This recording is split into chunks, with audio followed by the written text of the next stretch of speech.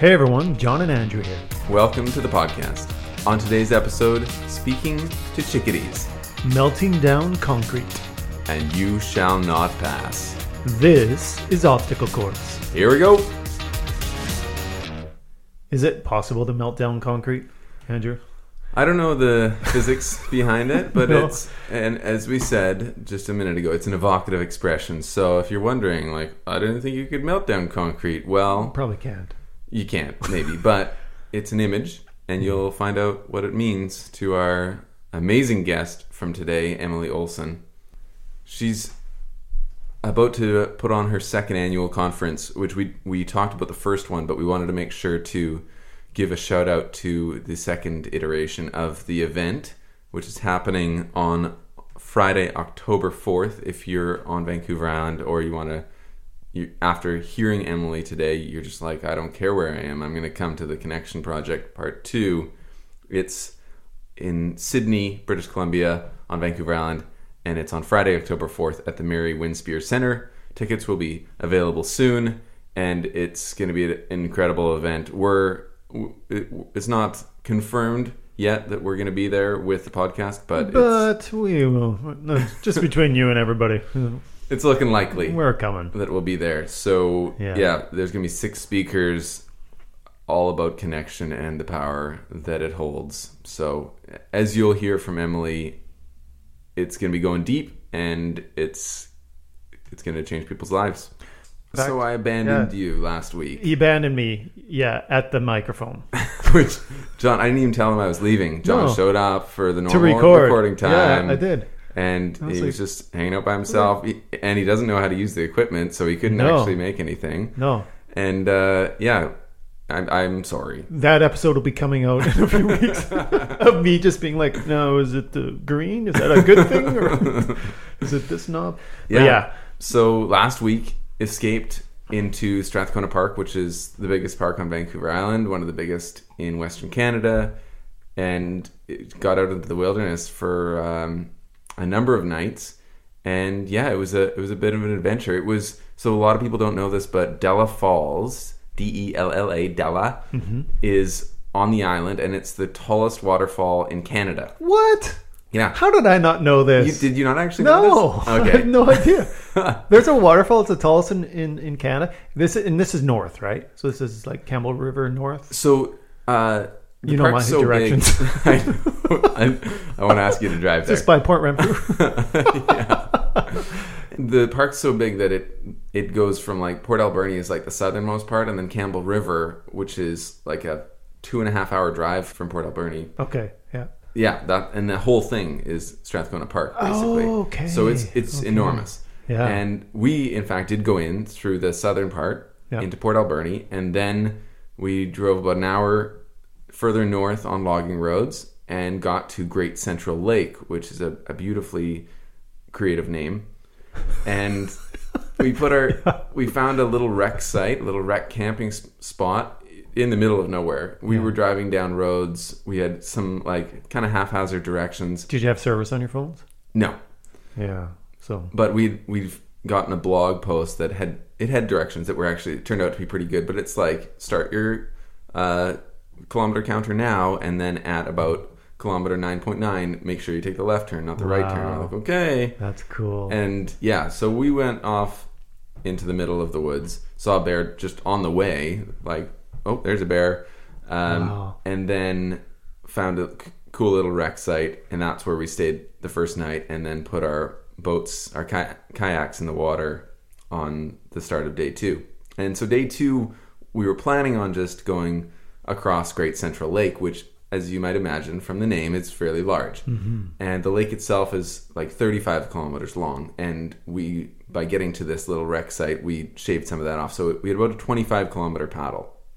And to avoid any wind, or hopefully avoid wind, we started early. We woke up around 5 a.m. and we had everything packed in the yaks, and we're on the water by 7. Beautiful conditions. It was like the sun was coming up above the mountains. It was shining across the lake. There were some little wispy clouds that burned off, and just gorgeous paddling, perfect paddling conditions across this lake. But still took about, by the time we got where we thought we were going, it was about 5 hours. Yeah, I was going to That way. ask, for our guests who have never kayaked, they hear 25 kilometers. Is that like a moderate? Is that an extreme? Is that like a... It's fairly extreme, but it was lake, and if you're doing ocean kayaking, 25 kilometers is crazy because you're talking about tides waves and stuff, currents, and wind can get really bad really And fast. the whales will often... The whales, they'll just swallow you whole. They will. Yeah, Yeah. it happens a lot. Ask Jonah. Killer whales, right? Right. Yeah. That's because they're known to just devour kayakers. They are, yeah. Yeah. So luckily there's no lake whales in this particular lake. No, thankfully. Yeah. And so 25 kilometers is like it's pretty heavy duty, but it's not crazy because the conditions were good. But still 5 hours or so, and then it took a bit of time to find the trailhead because it was ridiculously poorly marked. And it was basically just a dock that if you're looking 2 kilometers across a lake, it's hard to see a dock when there's no signage. That was it. Wow. Yeah. And so found the trailhead, and the original plan was to camp there for the night because fairly long paddle. We didn't know how long it was going to be, but then we heard on the way from somebody in the campground. They're like, trailhead campground, kind of nasty, really buggy. Like the only place to escape the bugs is on that shanty little dock, which was actually covered in dead fish. So and when you say bugs, you're talking about insects, not like people listening in on your conversations, right? Correct. Yeah, not surveillance. Okay. Glad I figured that out. I'm Yeah. sure listeners would have been like, oh. Yeah. Doesn't sound very private at all. I bet. So we decided to continue on, put our kayaks there on the bottom part of the kayak rack, which was a good choice. I'm skipping ahead to the end of the story here. If we had have put our kayaks on the top part, which was occupied by 2 canoes, actually. One of the canoes, when we returned, was completely destroyed because a tree fell onto the kayak rack. Wow. And we're like, what is going on here? Because the canoe was like completely dented and wrecked. And So there was like tree remnants everywhere, and then kind of looked around, but at first we're like, what is happening? And our kayaks were covered in debris. But just so happened, like if there hadn't have been there were 2 canoes, and I think one of them was hopefully okay because it was gone, but the other one was probably left and abandoned. But if we had been on the top, then our kayaks would have been destroyed. what would you do in that case? Honestly, what are your options? Just you give up. Besides crying. Cry In for fetal help. position. Yeah. Maybe send some smoke signals. No, there is a boat. Most sane people don't kayak across the lake or canoe across the lake because you're at danger of A, like not making it or getting exhausted, or B, your canoe gets destroyed by a fallen tree. Yeah. So most people hire a water taxi, and Okay. Water taxi is kind of a loose word. There's no like continuous taxi. They hire a boat that does shuttle people from one end to the other if you call them and if they're available. Makes sense. So yeah, a lot of people do that to get to the access of Della Falls Trailhead. So we got there about noon, and it had been beautiful conditions, as I said. We were we're in good time. We're like, yeah, we got some energy. We don't want to stay at buggy Trailhead with all our surveillance equipment, and let's start hiking. Yeah. And then we're like, oh, it's starting to sprinkle a little bit, and okay, it's nice hiking in a light rain. Yeah, people love that. There was literally 0 clouds on the way across the lake, and Sarah made the mistake of saying it's gonna be sunny all afternoon. Those are her words. And That is so Sarah, though.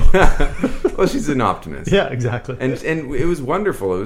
We were excited, and so it started to sprinkle a little bit, and then so the hike from the trailhead to Della Falls is about 17 kilometers. Wow. To where we wanted to get to, and after 5 hours of paddling. yeah, but we weren't planning on doing that whole thing because No. that would be kind of torturous. Yeah. But that's about how long the trail was, and then there was a couple spots to camp at like 8K and 10K along, but that part was fairly smooth, and then after that, about the 8K part, then you start going up because there's in total like 700 meters of elevation change between the trailhead.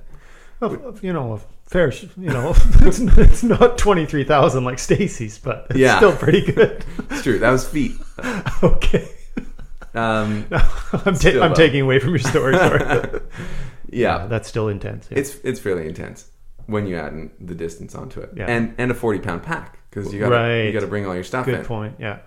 which became an integral part of the story. The fact that we had all of our gear that was meant to keep us alive, we had that on our packs. Yeah. So we started to sprinkle a little bit. About an hour into the hike, started to rain, seriously rain. Yeah. And then it turned from serious rain into torrential rain.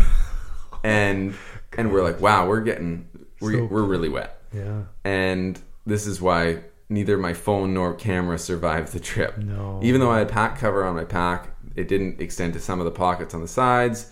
Those pockets got soaked, much like everything else on my person. And my phone never turned on again. And the camera, it was kind of on its last legs anyways, but it got completely waterlogged. See, when you told me just that one detail, and that's all I've heard about this whole trip, folks, I assumed that they just fell in the lake. Like when you're like, oh, they didn't make it out. In fact, Andrew first said Sarah didn't make it out either, but that was a joke. Yeah. I missed the emoji in the beginning, and I was like, what? But yeah, he was kidding. But that was from the rain. Wow, Yeah. that must have been some serious rain. It was some serious rain. And then this isn't just strolling down through Beacon Hill Park here, people. This is like it wasn't a super well maintained trail. And so there was thick brush that we're getting through. And then it got soaked, and then it's covered in water, and then it all becomes part of you. And I've never experienced anything like this. My hiking boots were actually leaking out water with every step. And these are waterproof hiking boots. Yeah. I was wearing a waterproof jacket. It was useless. The stuff, and I actually went and talked to a guy about the gear after we got back, and he's like, yeah, man, like it's designed to, there's an actual like amount of millimeters of rain that it can withstand, and that's about an hour of hard rain if you're out in it. And we were out in it, so we have a rule of camp of backpacking, because we've done a fair amount of stuff like this before. Like, sure, you're probably listening and be like, well, his phone and camera got wrecked, like he has no idea what he's doing. We've done a number of hiking backcountry adventures, and yeah, so we have a fairly decent idea of what we're doing, but we've never been in conditions like this. But the one rule we have when there's some rain is we don't want to set up camp in the rain, right? Because as soon as you start pulling your stuff out of your backpack, soaked, everything gets wet, and you really don't want a wet sleeping bag or wet tent. No.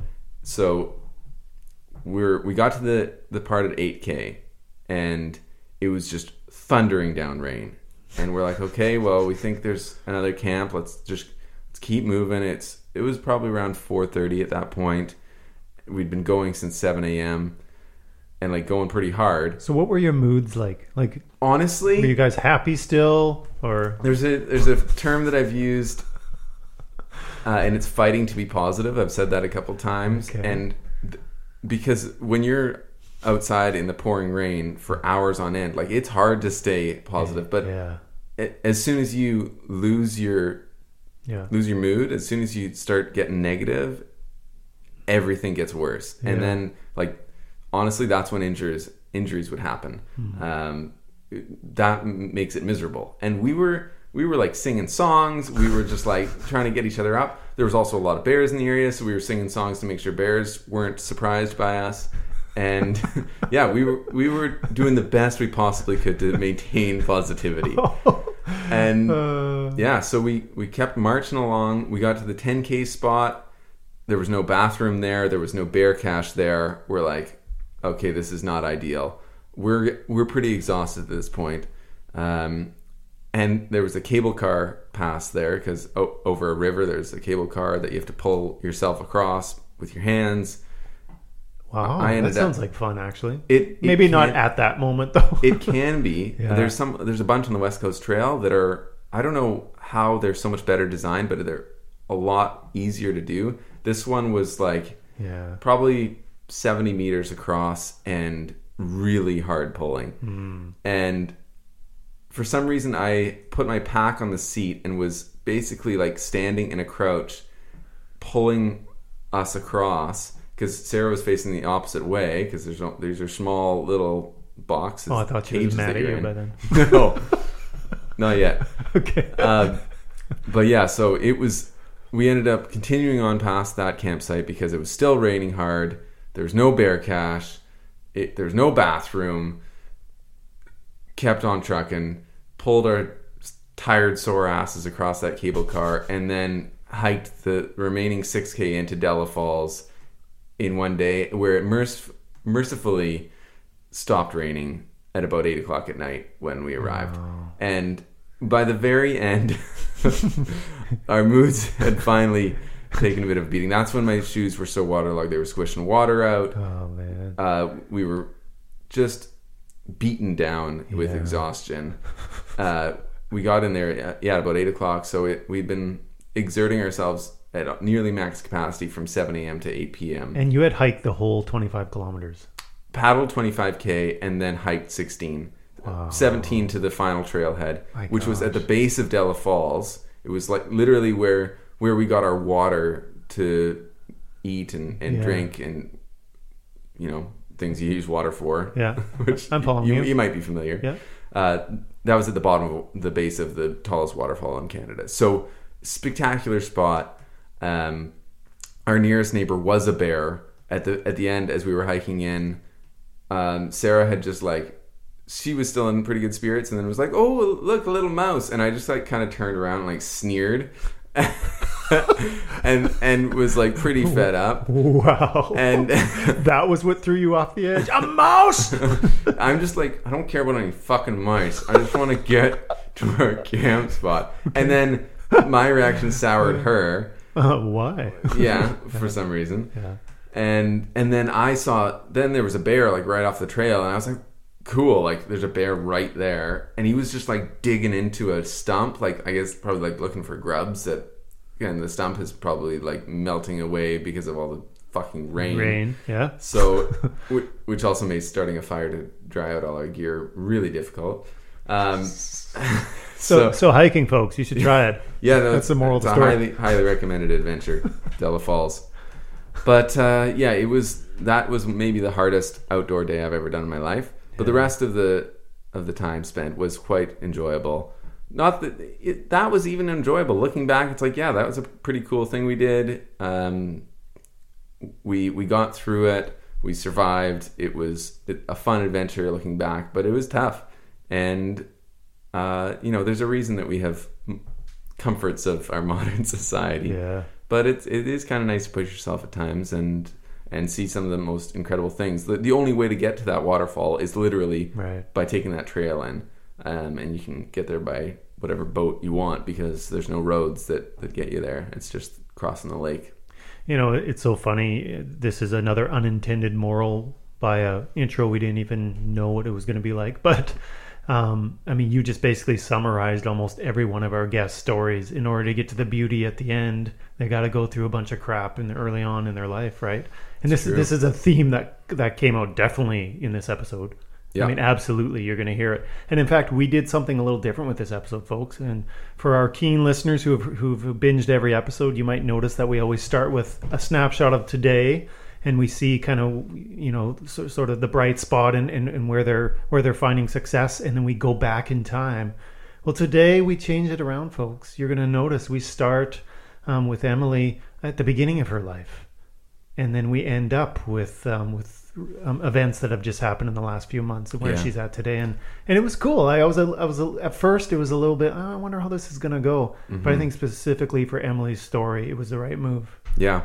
And as you know now, she is putting on conferences and leading change in the field of mental health. And and she's been through so much. You'll hear it in the story. It's stunning, some of the stuff that happened in her formative years and the challenges that she went through. And the fact that she is in the place now to really make a difference in the lives of others and impress upon the public the importance of connection and it'll be great to be a part of that conference. We're going to be there one way or another for sure in October, and I think you're really going to enjoy this episode and probably connect with it.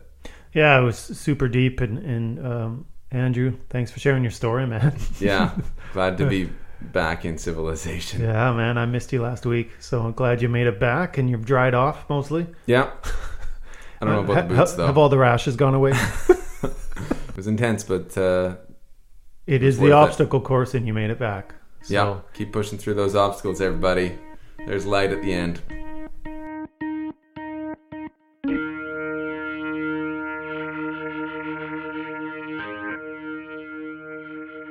So Emily Olson, welcome to the podcast. Thank you. Thank you for having me. Yeah, we're thrilled to have you on, and a referral from a previous guest, which we always love, Linda Hunter. Shout out to Linda, a friend of the podcast for sure, and someone who's dear to our hearts, and we're really grateful to have had on. Yeah, thank you, Linda. We much appreciate this this connection.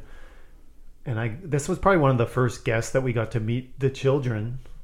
That's right. At the same time as we met the guest. Yeah. So Emily and I chatted for a little bit in the busiest Starbucks in Victoria with just shit parking. I mean, it was probably the worst choice I could have made. Let's meet at the new Starbucks in Mayfair.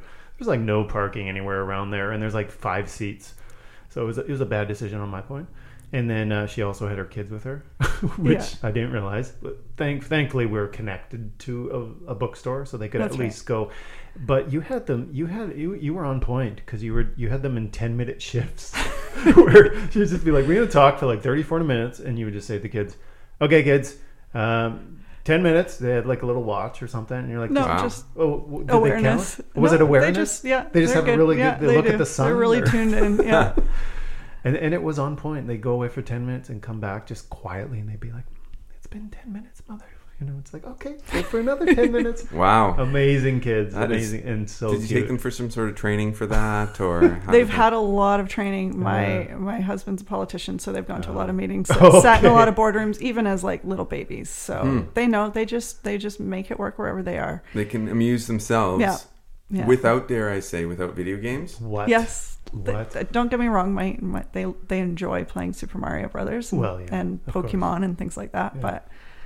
But they're good. Yeah. My son ended up reading this book called Scaredy Squirrel to my daughter, and it's actually a pretty good book. I should send one your way. You should put it in the show notes. Yeah. They're the most professional kids I've met, though. So yeah, they're so good. Cool. Their camp was canceled at the last minute, and I'm like, well, this is life. You just make it work. Yeah, you did. Yeah.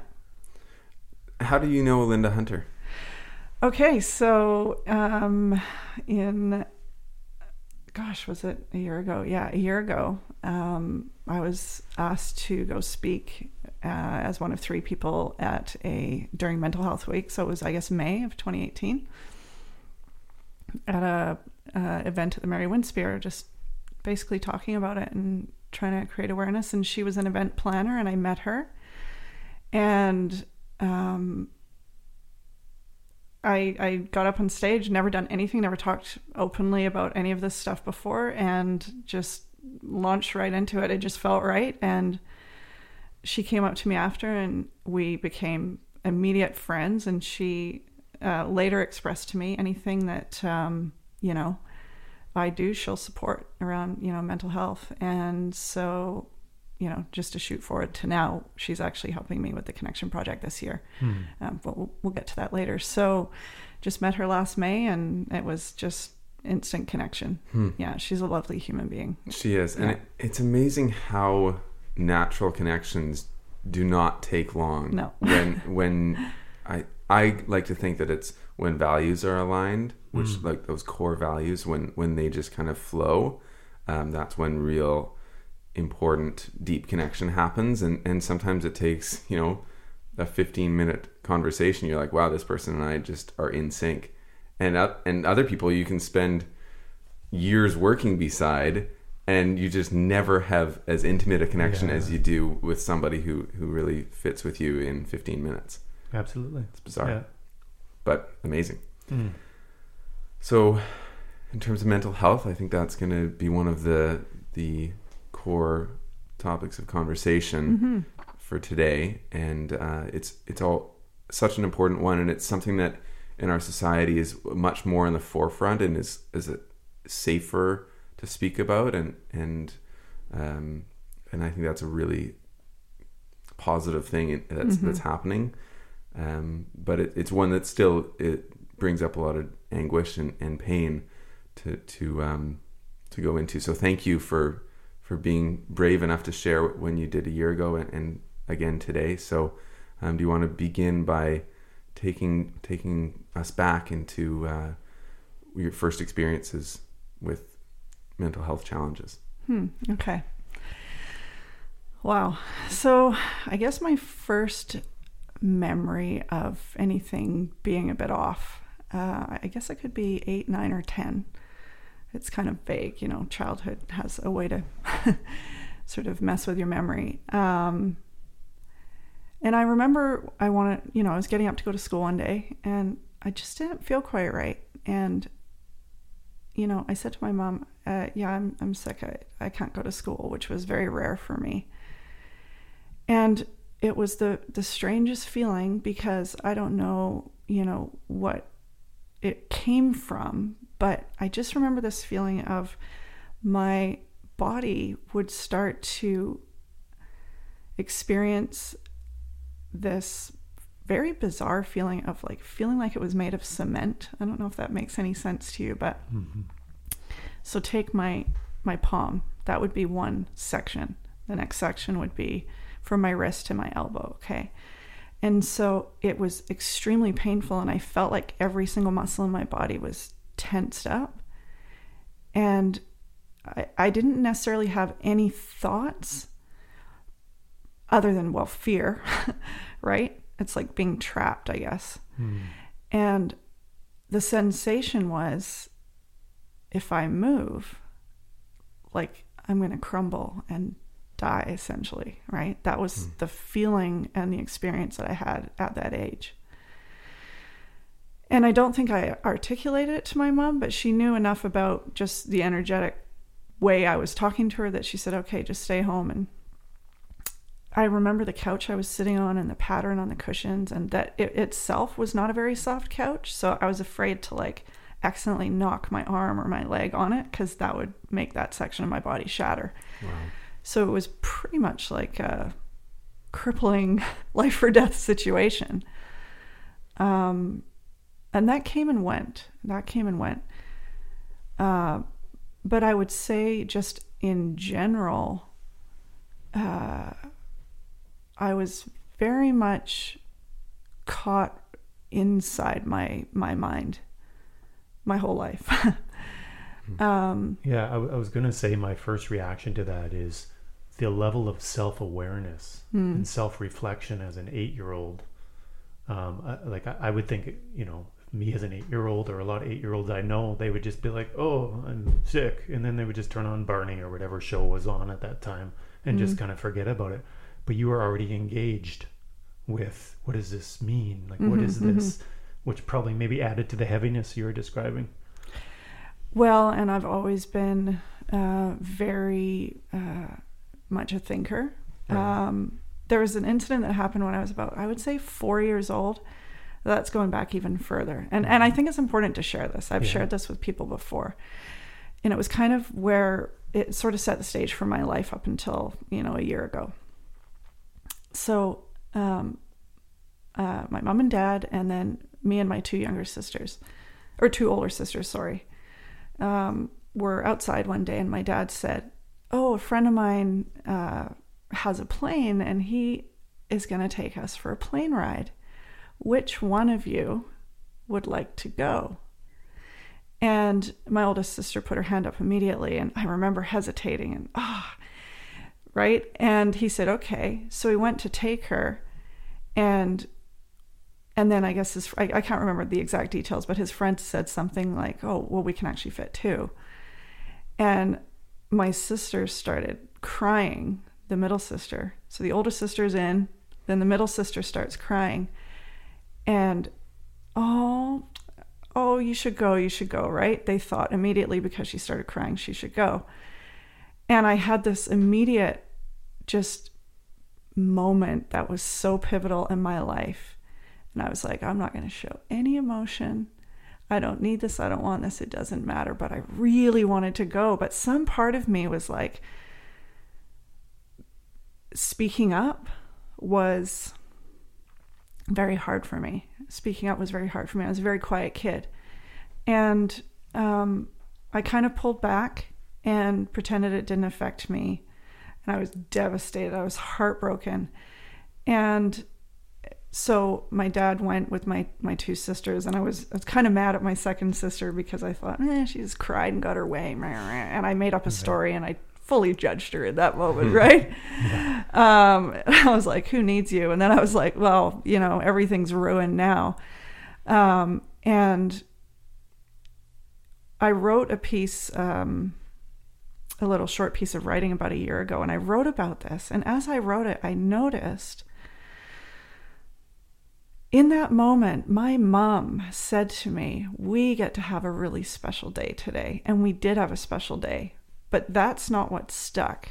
The messaging of, you're not good enough to go in that plane, was what I picked out of that experience as a 4 or 5-year-old. And I decided that would be what would carry me through, and that I didn't need it. I'm not good enough. Well, guess what? It doesn't matter. And some part of me just shut down that day. And that's really early on in life, right?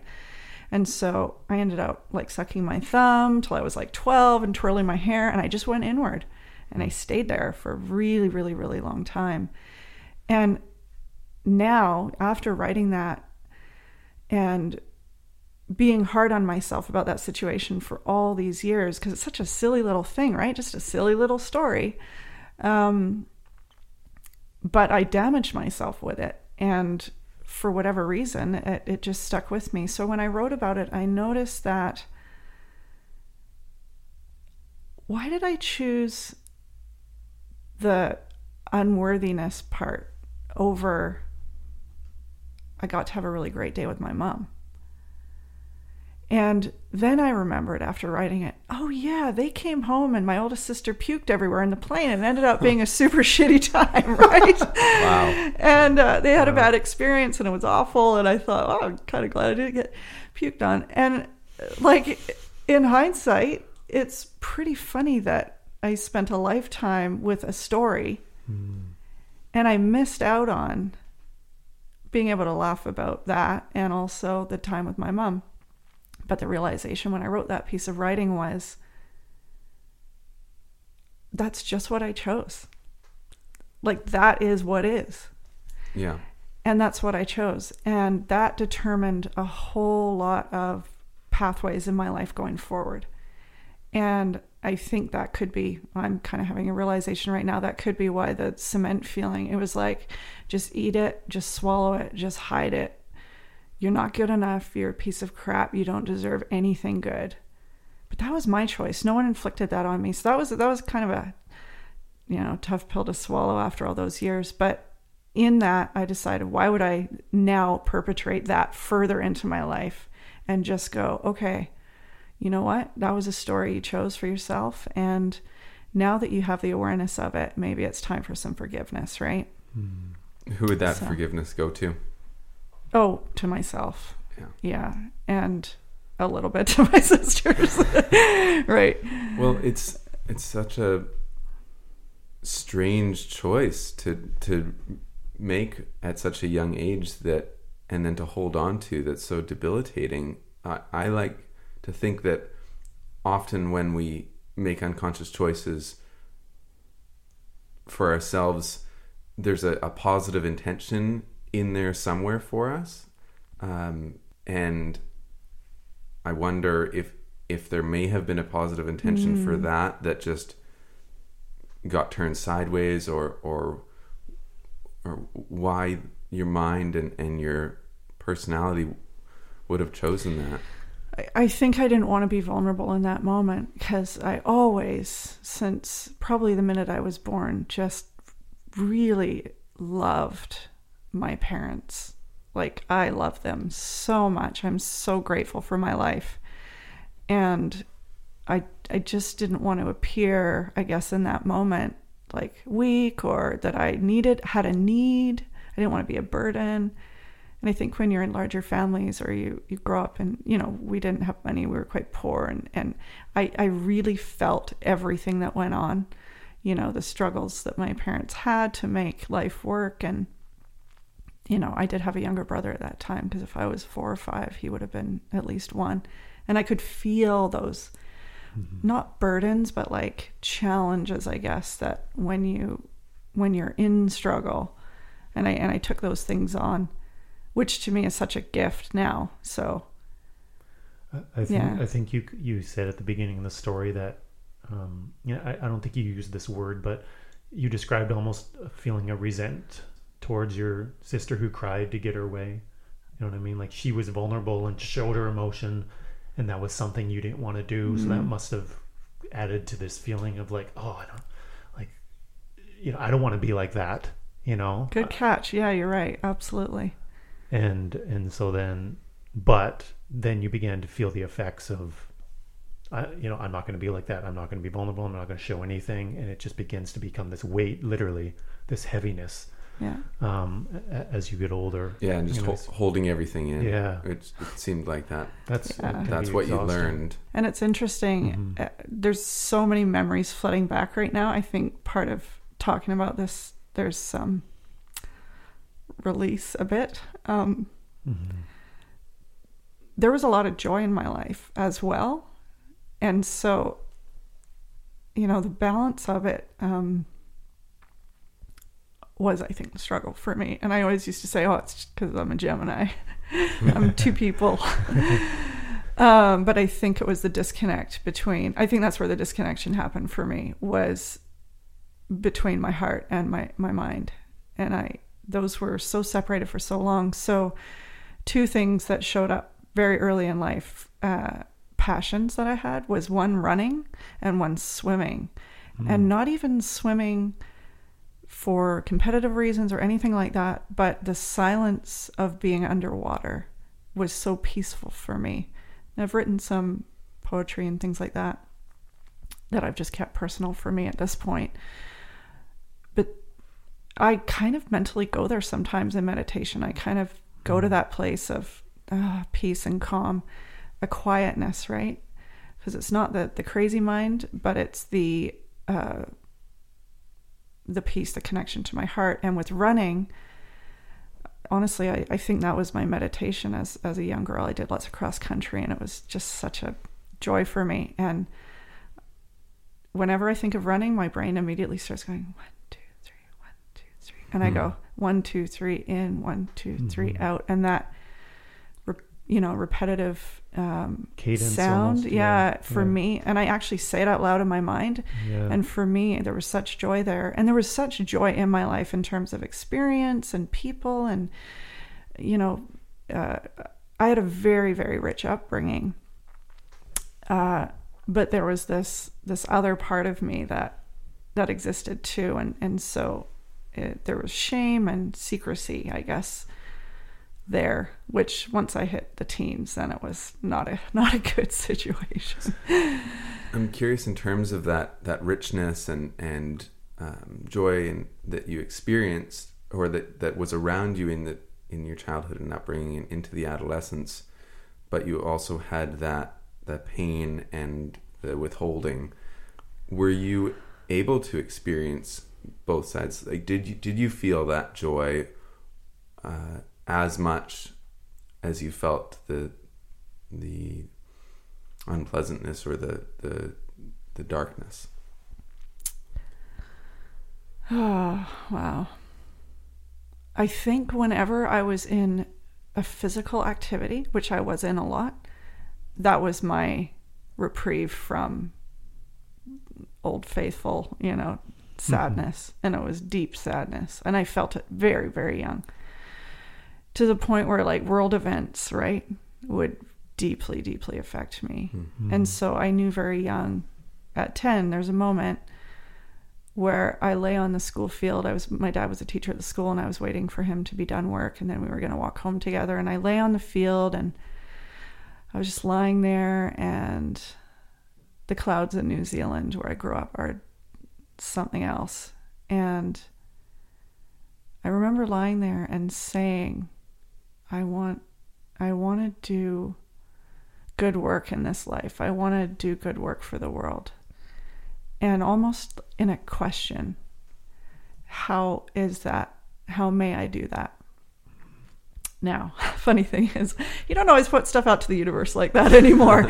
You can beware what you wish for. But there was that moment, and I refer back to it a lot. And I think that was kind of like, okay, well, you asked this question, and we, as in the universe, God, whatever source, we're going to give you an opportunity to do things in a way that touches people and connects them to themselves. But first, we're going to teach you, even if we as myself, who knows, whatever you want to call it, we're going to teach you the opposite. And we're going to show you other sides. We're going to show you what's not the fun stuff. And not in a punishing or self-abusive way. Maybe, I don't know, right? That's a interesting way to look at it now. But when I was doing tactile things, gardening, sports, play, we fished a lot. Like in New Zealand, or actually you guys are quite a bit younger than me, but there wasn't a lot of there was no screens. There was, maybe a tiny bit of TV, but very much out fishing, like eels, kayaking, you name it. We were outside all the time until, come home for dinner kind of thing. So when I was in that space, it was really easy to just exist and be.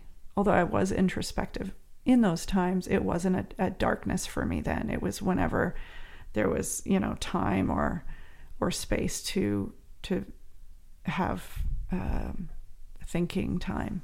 That was when it was hurtful. And I was running these stories of how I fit in and where I was within my family. And it was interesting because I had 2 older sisters and 2 younger brothers for the first 12 years of my life.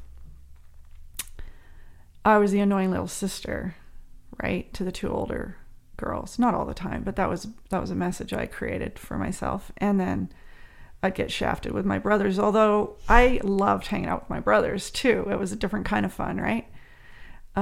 So I just felt very middle child, right? Yeah. And that's a story too for a lot of people, I think. And I felt the word invisible is a word that was true for me. Again, solidifying the belief that I'm not enough, I'm not good enough. So yeah, I just kept choosing that. For whatever reason, I kept choosing that. When you said the swimming and the running, literally a phrase flashed through my mind, and it was, of course. And the reason why is because as you were describing like this heaviness you felt, like where if you were to just like put down your arm, it would crumble. Like what's a better sport than weightlessness of swimming? Yeah. And I wonder if it just, almost provided some sort of relief, both psychologically and physically. I'm not sure. I was curious about that. And then also the running, for me, we've had numerous guests that have shared about how running was like freed their soul. And a lot of them had experienced an emotional trauma, and running in the woods. Many guests have brought up running, even myself, and Andrew's big into running. I think it just provides this release for sure. Absolutely. So yeah, that totally rang true with me for sure.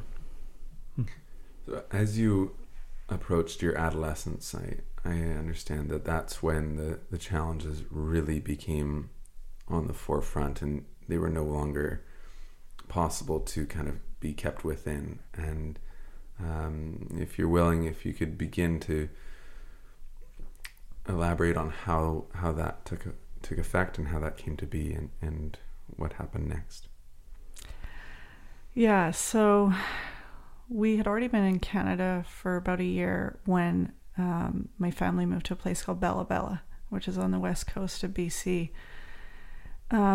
Well, we didn't actually move to Bella Bella. There's a small town nearby called Shearwater, which was an old war post, and it became like a fishing lodge, shipyard, sort of fix your boat if anything happens while you're on the coast, whether it's travel or fishing.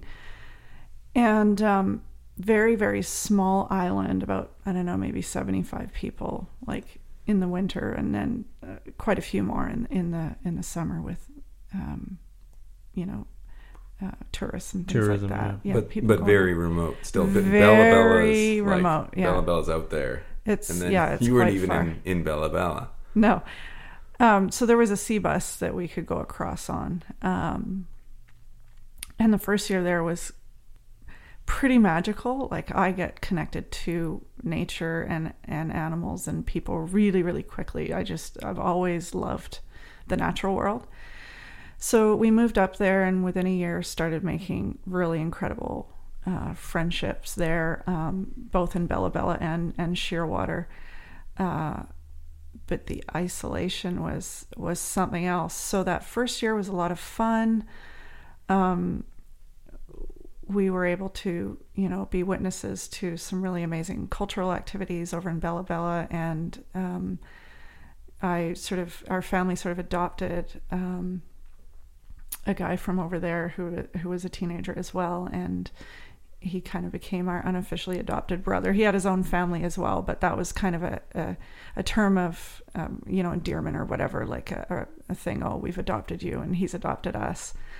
But there is actually an official process to do that as well, in terms of a witness kind of ceremony, like at a potlatch or something. And he became this new brother of mine, sort of my spiritual match, I guess you would say. And within a year, my parents kind of realized, okay, instead of like going on a boat every day to go to the school, they put us in, because there was only a one-room schoolhouse, like grade 1 to 7, that my dad taught in, but there was nothing for teenagers. So myself and my 2 older sisters did distance learning, so correspondence. So you do an assignment, you put it in the mail, you put a stamp on it, you send it away, you get it back, right? So I was doing grade 8, they were doing 9 and 11 or 9 and 10 or whatever it was. So after 1 year, my parents decided, we're going to send your 2 older sisters into Vancouver to stay with my grandparents and go to school in Coquitlam. And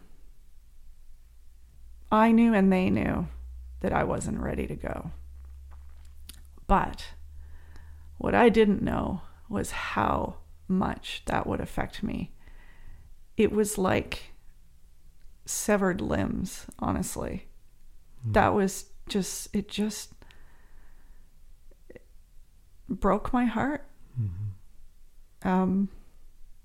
We'd moved a lot as kids, and so they were constants, right? They were my best friends, and we're only 3 years apart, so 18 months between the older, and then three years to the oldest. So we did everything together.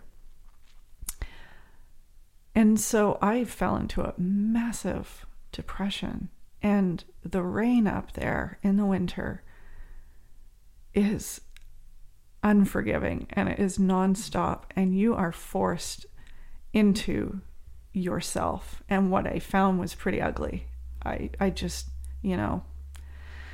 all that stuff just came back, and I just fell into this thing of one day, like everything that was good was outside of me, and I couldn't find a way to get to it.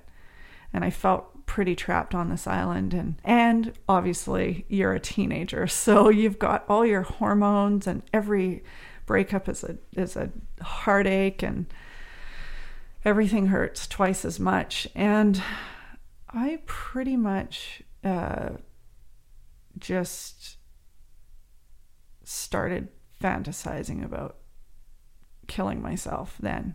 That's when it really started. And how old were you? So that's 14, 15. Now, throwing some trauma into that,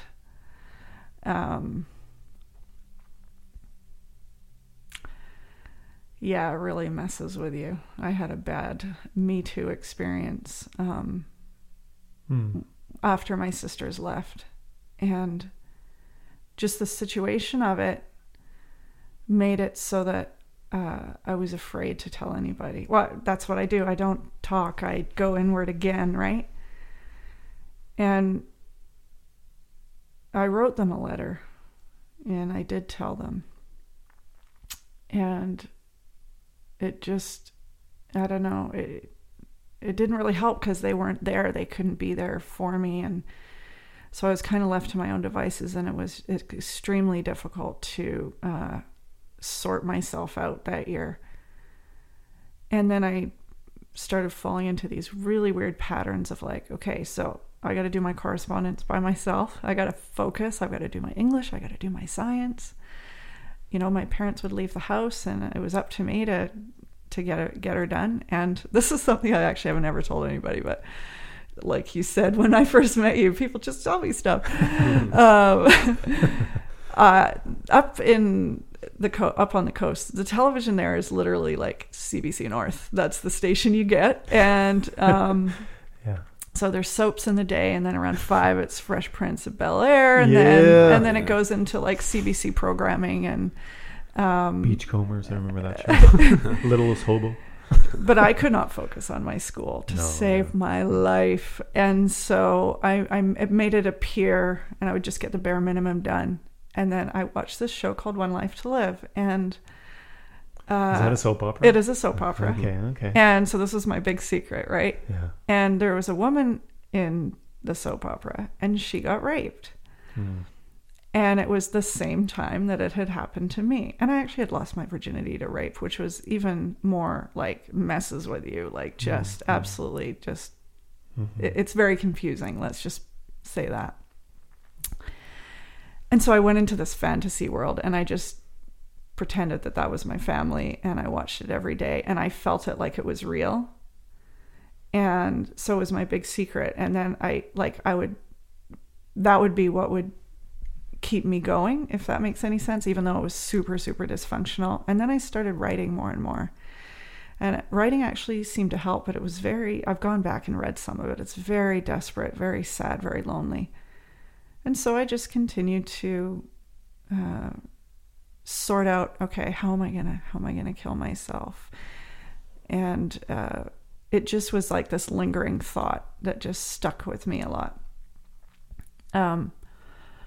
Somehow made it through, and that 1 year somehow, and I actually went out the back of the property into the woods and got all my schoolwork and burned it, and just thought, no one will know. No one will know. So I never did it. I never did that grade.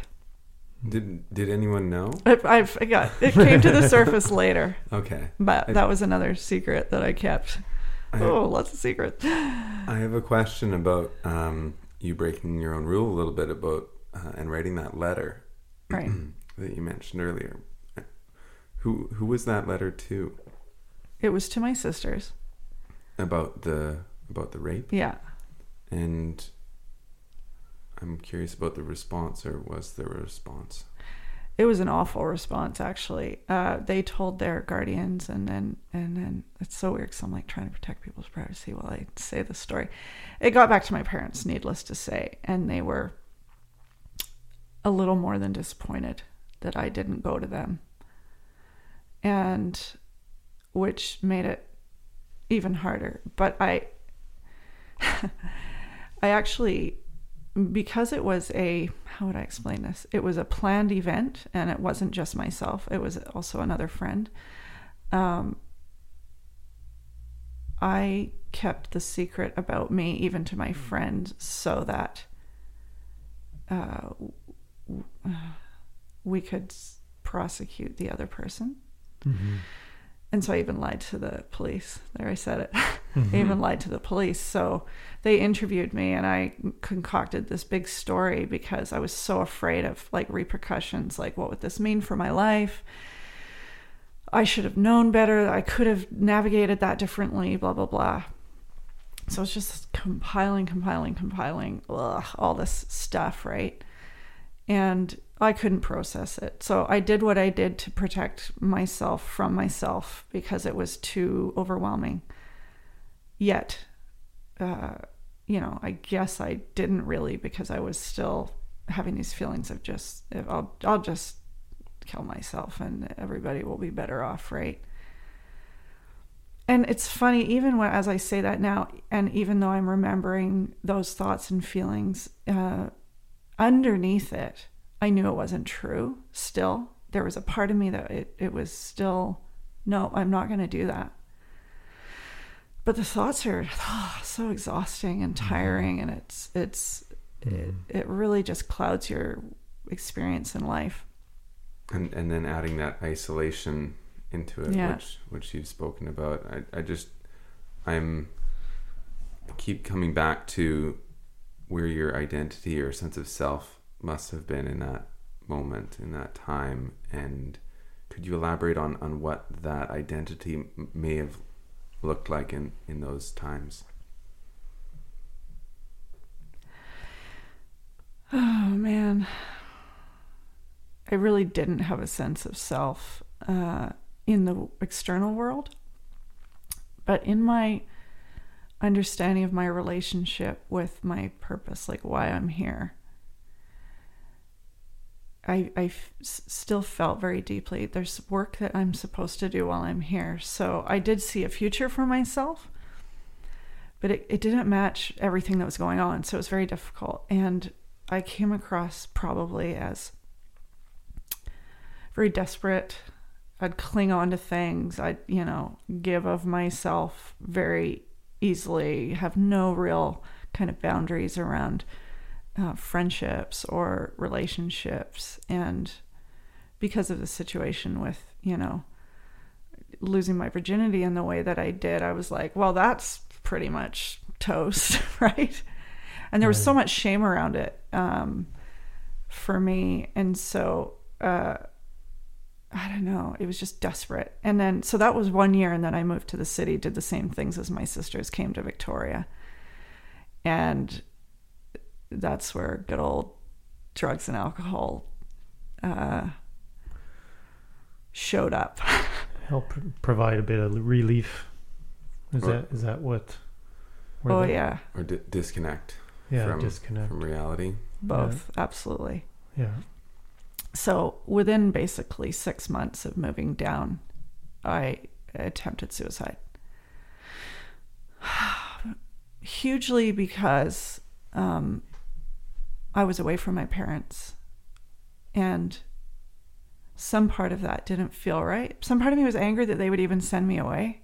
Like, why would you, why would you create a situation where your 15-year-old is having to go out in the big wide world without their parents, right? I mean, I had guardians and they were incredible. But you kind of don't have that same sense of like, okay, I need to uphold some integrity in my life and be responsible to my parents and be present in my life and represent myself well in the world and do good things. And I just absolutely let loose. I'd do anything, right? And one of the unfortunate things that I latched onto was when I would drink, it was like, I'm all in. Like, I'm not just going to have a drink. Like, I'm all in. I'm going to go hard. And I would just get ridiculously drunk. But throw in marijuana and it was like, oh my goodness. It really just messes with your perception of things. And before I knew it, it might have actually been less than 6 months, I just remember getting so enraged one night and not knowing I couldn't push it down anymore, my emotions. And I remember after the fact, at the time I didn't remember it, but I grabbed a beer bottle and just broke it on the closest thing and just slashed my wrist. And I don't actually recall anything that happened after that. And I don't know what went down to this day, to be honest with you. I just remember my guardians the next morning and my wrist was wrapped. I don't even know where I went. And they said, you need to phone your parents and tell them what you did. And I still remember that phone call. And I think I kind of broke their hearts a little bit too, right? And then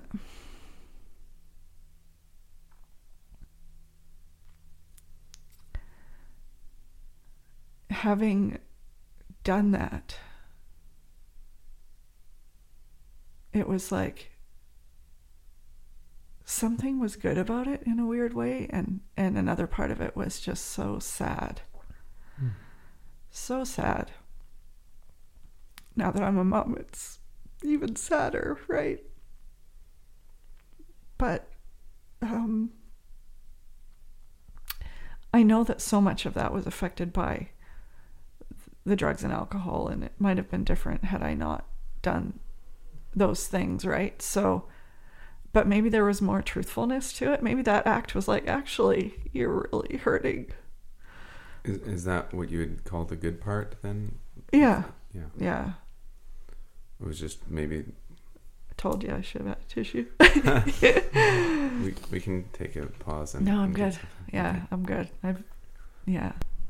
So in terms of the attempted suicide being kind of the most, like you actually showed the world the pain that you were experiencing is what is my understanding of kind of how that was one of the more truthful things that had been expressed. What was the reaction to that, and what happened for you in your story that followed?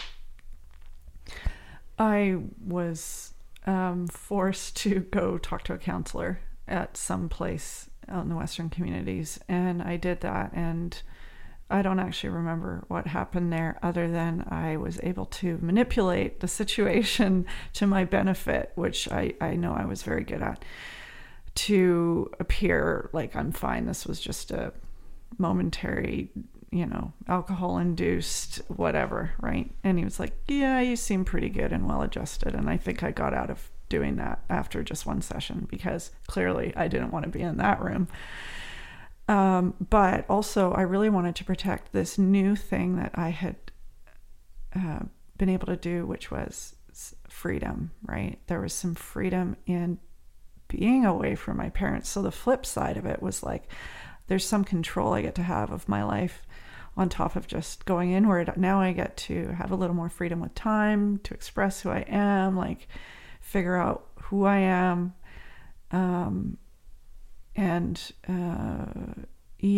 Then kept doing drugs. And when I went home, I don't think my parents actually knew why I made the decision to actually go home. And it was a hard decision. It was like, it's not quite right yet or something. So I went home for 6 months. So I survived 6 months, went back, and then went down permanently. And that's when I really sort of let loose and got my license and freedom and got a job. And I always had really good grades in school. And so I got a lot of freedom. And then my parents split up. So it was just like, all this messiness sort of happened at this time, right in the years when I guess when most people start figuring out who am I. And this was like 15, 16, yeah. 17. Yeah. Yeah. So those years. So. Yeah. Formidable. Yeah. And, I think I just managed for a while. And then, graduated, and then just the depression really took over then. It was just like, couldn't quite get any zest going. It was, that was tricky. My family moved down to Victoria. We all ended up here after my parents split, and, maintaining relationships after your parents split with both your parents because you love them dearly. That's also tricky. And anyway, I actually started becoming what would appear as very responsible. I was very independent, always had my own money, did my own thing. And, there's so much to talk about, but I feel like I should kind of skip ahead to, I did a year of acting school and then decided I'm going to go to Vancouver. I'm going to make a go of this. And did so. And went to Vancouver, and it's really interesting. That was hard for me too, because then I was away from my family again, and it kind of made me realize I really love these people. I'm very attached to them, even in all the things that go on and the interesting relationships. I really yearn to be around them. I absolutely love my family to this day. And so it was really hard to kind of break free, but I knew I needed to experience that and do that. And there was an episode of Oprah one day, and she was just starting to kind of tap into this whole thing around, mental health stuff. I don't even think it was called that. I think it was depression or something. I don't remember the episode. And I was kind of listening while I was doing some house cleaning or whatever. And she mentioned, if you're struggling, why would you not reach out and ask for help? And in that moment, because obviously Oprah's amazing and she's such a lovely human being, I really respected that. And so I actually phoned my doctor in Victoria and I said, look, I'm really having a rough time and it's pretty dark and I'd love to come back and maybe meet with you or whatever. And would you be in your early 20s at this point? Yeah. Okay. 21 or 2. Okay. Yeah. 22. And I went to my doctor and, probably still new for him. He said, well, yeah, there's this new drug called, and I'm going to name it because it's a freaking beast. And I'm good now, but man, like if it was a person, I'd give it what for? Yeah. Paxil. Yeah. And I went on that. And within 2 weeks, I was like, oh, what a difference. I can live, I can breathe, I can see the world around me. And this is amazing. My goodness, I've got this new lease on life. And I was like, go get her, go get her. And, I was auditioning and doing all kinds of things that were passion related and feeling really good and independent. And I was working at a restaurant in Vancouver and I got a ride home with my boss's friend one night. And then out of nowhere, seemingly, and at 21 or 22, whatever 2001 is, that would be 23 years old, just not even really paying attention, and suddenly he's in the house and then he rapes me. And it was like, oh, okay, here we are again. Wow. It was just like my entire life stopped. And a big part of it that was difficult was because I had this association. Well, if I'm 23, like I'm not 14 anymore. This is different. There were signs all along the way. And I opened my door. And I this and I that. And, I did the full go to the hospital and the police and the rape kit and all of that. But what also went down that was really messed up was I was being questioned by the police. And this one cop was like younger and very cocky, definitely something to prove. And I was so tired because I'd done a full early morning shift at work.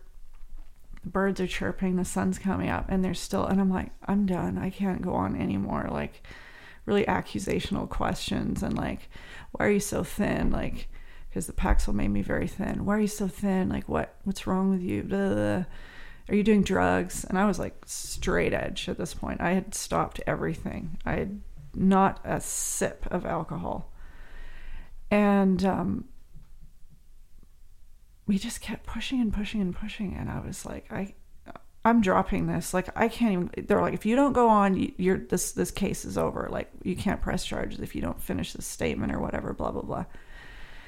Anyway, I kept falling asleep in the interview room. And when the police officer drove me home, he kept on and he like cranked the music and like the radio station's going really loud. And I remember thinking, this is the most awful way to treat a human being after this kind of a thing.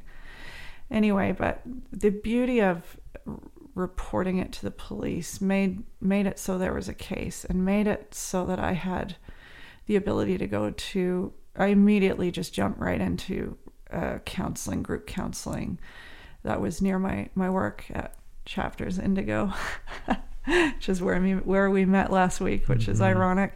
Yeah. And I started going, and I was given, the ability to go to counseling and deal with this trauma and blah, blah, blah. So I had a case and all of that. Anyway. So I had a question. Yeah.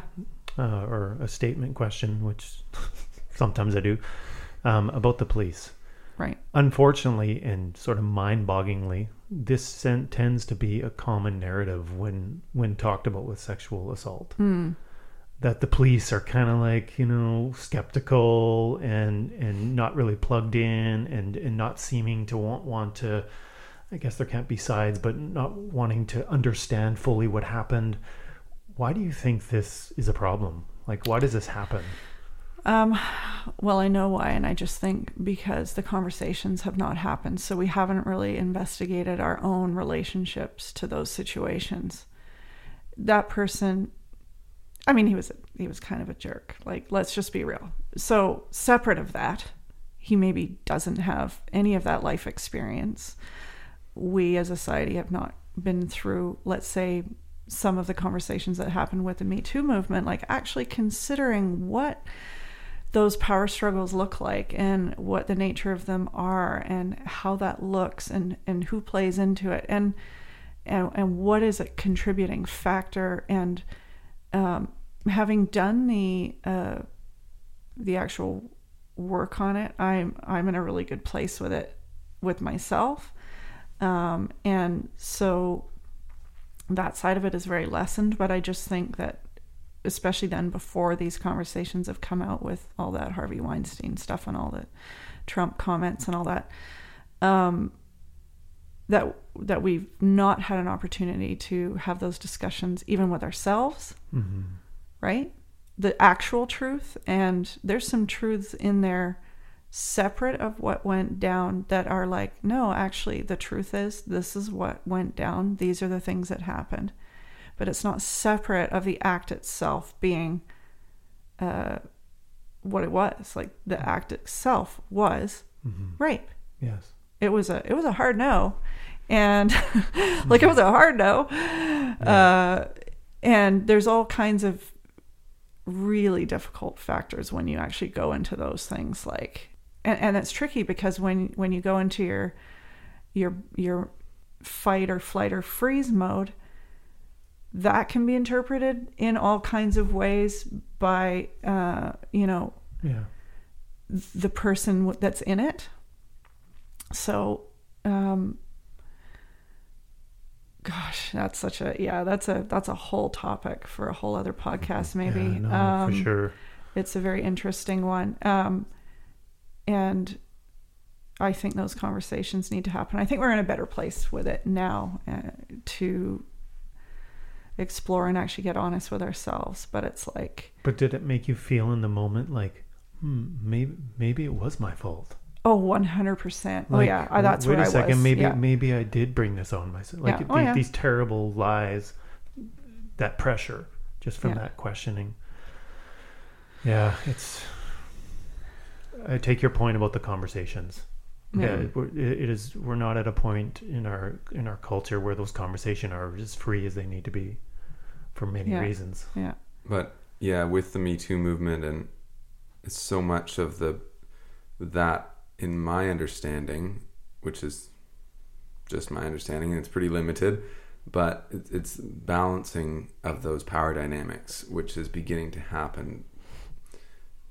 And what you witnessed of victim blaming type conversations or accusations or severe questioning may have been partially due to a lack of power balance in the gender dynamic that has been it's been a long process, and it's starting to flatten, it seems, hopefully in at least progressive communities in society. But it is needing to be talked about more, and hopefully that's becoming our new reality.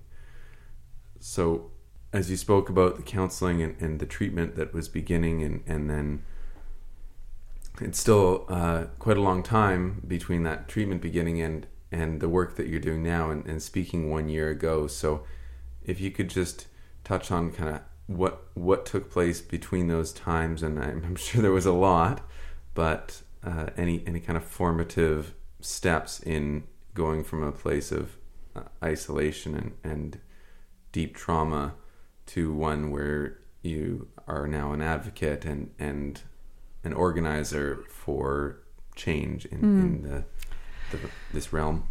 So the next part is the most beautiful part, because what happened after that is I was sort of stripped down to the bare bones, and it was kind of like the beginning of my rock bottom. And essentially what happened, combined with what I now believe was the effects of Paxil, this antidepressant, combined with the trauma of that, what actually happened within the next couple months was my body kind of started just shutting down, and my mind took over very rapidly. And I was working at Chapters at the time, and I literally just remember hiding in the aisles. And I started hallucinating very quickly after that incident happened. And it was like something that felt very external to me. Like, when you hear people talk about, like, I was hearing voices, it was literally, I was hearing voices, and they were really violent. And so it would be like sharp objects. I would just fixate on them. And it was like really these very strong surges of emotion that would turn into like, okay, you need to jump in front of that bus, or you need to get that pair of scissors and just like stab it into your stomach. Like, it was awful because I had a separation from it, but I'm like, but it's still happening. And so it really scared me, and it wouldn't stop. And it was like night and day. And I think I lasted about a week. I always take a while to get things to click in. And I was like, I just basically said to my boss, I think I need to go back to Victoria for a week. I need to take a week off, like, right now. And he's like, okay. So I went to Victoria and got there, and then realized I don't know what I'm supposed to do. So I stayed with my mom, and she was living with my sister at the time, and my sister just had a young boy, and she had a daughter and a son, and my nephew was about 1.5 or 2. And literally that's all I could do was like relate to a 1.5-year-old. And I would just like play on the ground and like sleep. And I just was so afraid or unaware or unable, or I just didn't have the capacity to be like, look, this is what's going on for me. Mm-hmm. And my sister, who's just 18 months older than me, picked up on it. And she said to me, do you think we should maybe go see someone? And I was so grateful to her for that. She just, she picked up on it, which made it so I didn't have to say anything, kind of. So they took me to, at the time, Royal Jubilee Hospital, Eric Martin. And my doctor actually met me there, which was probably one of the most beautiful things another person has done. Like, middle of the night, just showed up. And he was wearing his famous orange Crocs. And so I'm like sobbing through my, I'm leaning down. I'm like, when you're all messed up, you're just like fetal position most of the time. And I remember looking at the floor because I didn't want to make eye contact with anyone. And I could see his Crocs, and I looked up, and I was just so taken aback that he would take time out of his life. And it was like, okay, something is happening here. And I gave him a big hug, and then just got this really big sense of like surrender. And the next 2 weeks, I basically hung out in Eric Martin in, like those horrible orange pajama thingies, and tried not to drink the orange juice because they said it was spiked with something. Everyone in there warned me, and I had this weird 2 weeks of just like sleeping and being in a space where it was like, I literally cannot go any further, like in a downward direction. Like, I'm here. And I just kind of let go of worrying about rent or money or family or what I was going to do with my life. I just like okay, this is where I'm at. That was a very weird experience. Yeah, I wanted to go back a little bit to those voices that you were talking about, those terrifying voices. You know, jam something in your leg or jump in front of a bus. These oppressive, you know, dare say demonic voices. You shared a bit of that when we grabbed coffee, and then I shared a little thing, and you were like, you know, you need to share that. And so I thought I'll share a few minutes of it because I do have a question, and I think it might take us down a path that's worth exploring. Okay. So when I lost my faith, you know, real quick, 30-year history, I was raised conservative Christian. I was going to be a minister. I was for many years. I was very certain in what I believed. And then over a process of a couple of years, I completely lost my faith. And I'll never forget the moment it happened because it basically was me in the middle of the night having these horrible nightmares and panic attacks, which I didn't understand. And as part of my experience, I was having dreams where it was like a voice was telling me just, and I could feel it, like it was, I was living it, like I could visualize almost, you know, holding a gun and just and shooting myself in the head, and it was so weird because for me it wasn't a desire. I did not want to do that. Like I wasn't wanting to kill myself, but it was like somebody was saying, you need, like, just get it done. Like you need to do this. And it was terrifying. I didn't know what to, I haven't shared that with hardly anybody. I think maybe Angie, just because I still don't quite know what it meant. So when you shared that, I was like, hey, that's, you know, I'm sure it wasn't quite the same thing, but for me, it was a deeply spiritual thing going on. I was losing perhaps my identity. Perhaps it was an egoic thing. I'm not sure what it was. I still don't know, but I know that whether we're theists or atheists, there is a spiritual component to life on earth. And for me, I think it was a spiritual issue. And so the question I had for you was, do you feel like spirituality played a role in some of your journey? And what did that look like? Ooh, 100%. And for me, it was finding what spirituality looks like. And when I moved away from essentially the knowing of my inner being and my spiritual self, my spirit self, my soul, when I moved away from that by doing certain things in my life, that is when these things showed up. And I do want to get back to what you said. Thank you for sharing that. But it does feel like a separate entity. Mm-hmm. So when we are separate, when I am separate from my true self, that's when this stuff shows up. Mm-hmm. So for me, the word connection is really incredible.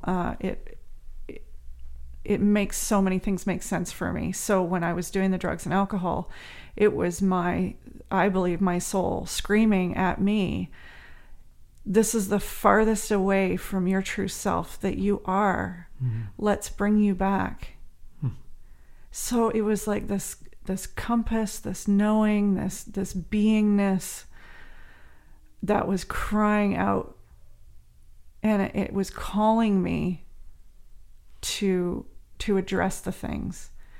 And I might be skipping a little bit ahead here, but when I I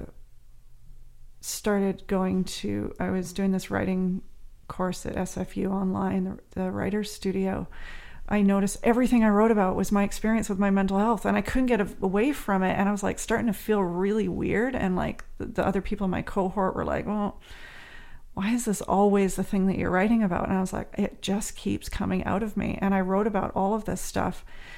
And when I heard the comment that Trump made on the bus that got recorded, something in me shifted so big. And I wrote this really horrific poem. And I shared it with my husband, and he was just like kind of floored. And like he kind of knew my history not kind of, he did know my history, but like I hadn't sat down and been like, here's detailed information, or this is what it looked like for me. And part of the poem, I talked about while I was being abused it was like, I talked about it feeling like, you know, the DNA strands, that twisted thing. Mm-hmm. It felt like someone was pouring, here goes that cement again, water and like making mortar. And as it flowed down in my DNA, it like, as I'm getting abused, the top of my head comes off, which is interesting if you know anything about chakras and stuff. And it's like pouring down into my body. And it's literally going all the way down into that region, you know, your sacral, your core, everything, and dead. So it was like an understanding, like what Trump said brought that out in me, so that when I wrote that poem, it was like, okay, so now I'm seeing what happened spiritually to me that moment that I lost my virginity, that moment that things just changed. And so I shared it with my husband, and then he's like, whoa, right? And I'm sure he was going through his own experience with understanding, well, obviously making connections with being married to somebody who's got this stuff residing within them, because, you know, the body remembers. It's a book, but it's also a truth. The body remembers, right? And I just kind of had this moment of like, okay, I got to deal with this. I have got to deal with this now, in this life right now, because it is not serving me. So my spirituality was showing me something. Okay. And so a friend of a friend referred me to this amazing therapist in Victoria that does EMDR, eye movement desensitization reprocessing. And essentially what it does is it interrupts, and I'm probably not going to get it completely accurate here, but it interrupts the relationship and the I guess like the neural pathways that anytime you have a thought of that trauma, you feel it in your body and it's like it's happening again every single time. So you are immediately back there. And what it does is it sort of interrupts that, makes it so that now that's just like a story that runs, and I can go there. And it's so funny. Every time I notice my body, I smile because, I smile because having done a year of that work at the same time, ironically, as designing the Connection Project, I don't have a physical relationship to that trauma anymore. So this trauma stuff works so well. I tell everybody about it. And when I did that work, I noticed how it was also tied into some of the later thoughts of suicide. I noticed it tied into my physicality. I noticed it tied into my relationships with family and friends. It was all interrelated. So in designing the Connection Project, which was a calling I had in meditation to get on stage and talk about my mental health experience, basically called me out and said, okay, so you have got all these things that need to be now looked at, because you've made the connection that's speaking about this experience in your life with depression and wanting to kill yourself. What else? Where are all the other misconnections going on in your life? So I started understanding where I was with my health, what I ate, how much exercise I was getting, what did my sleep look like? Dealing with my traumas. I had no choice, and I wanted to, and I was ready.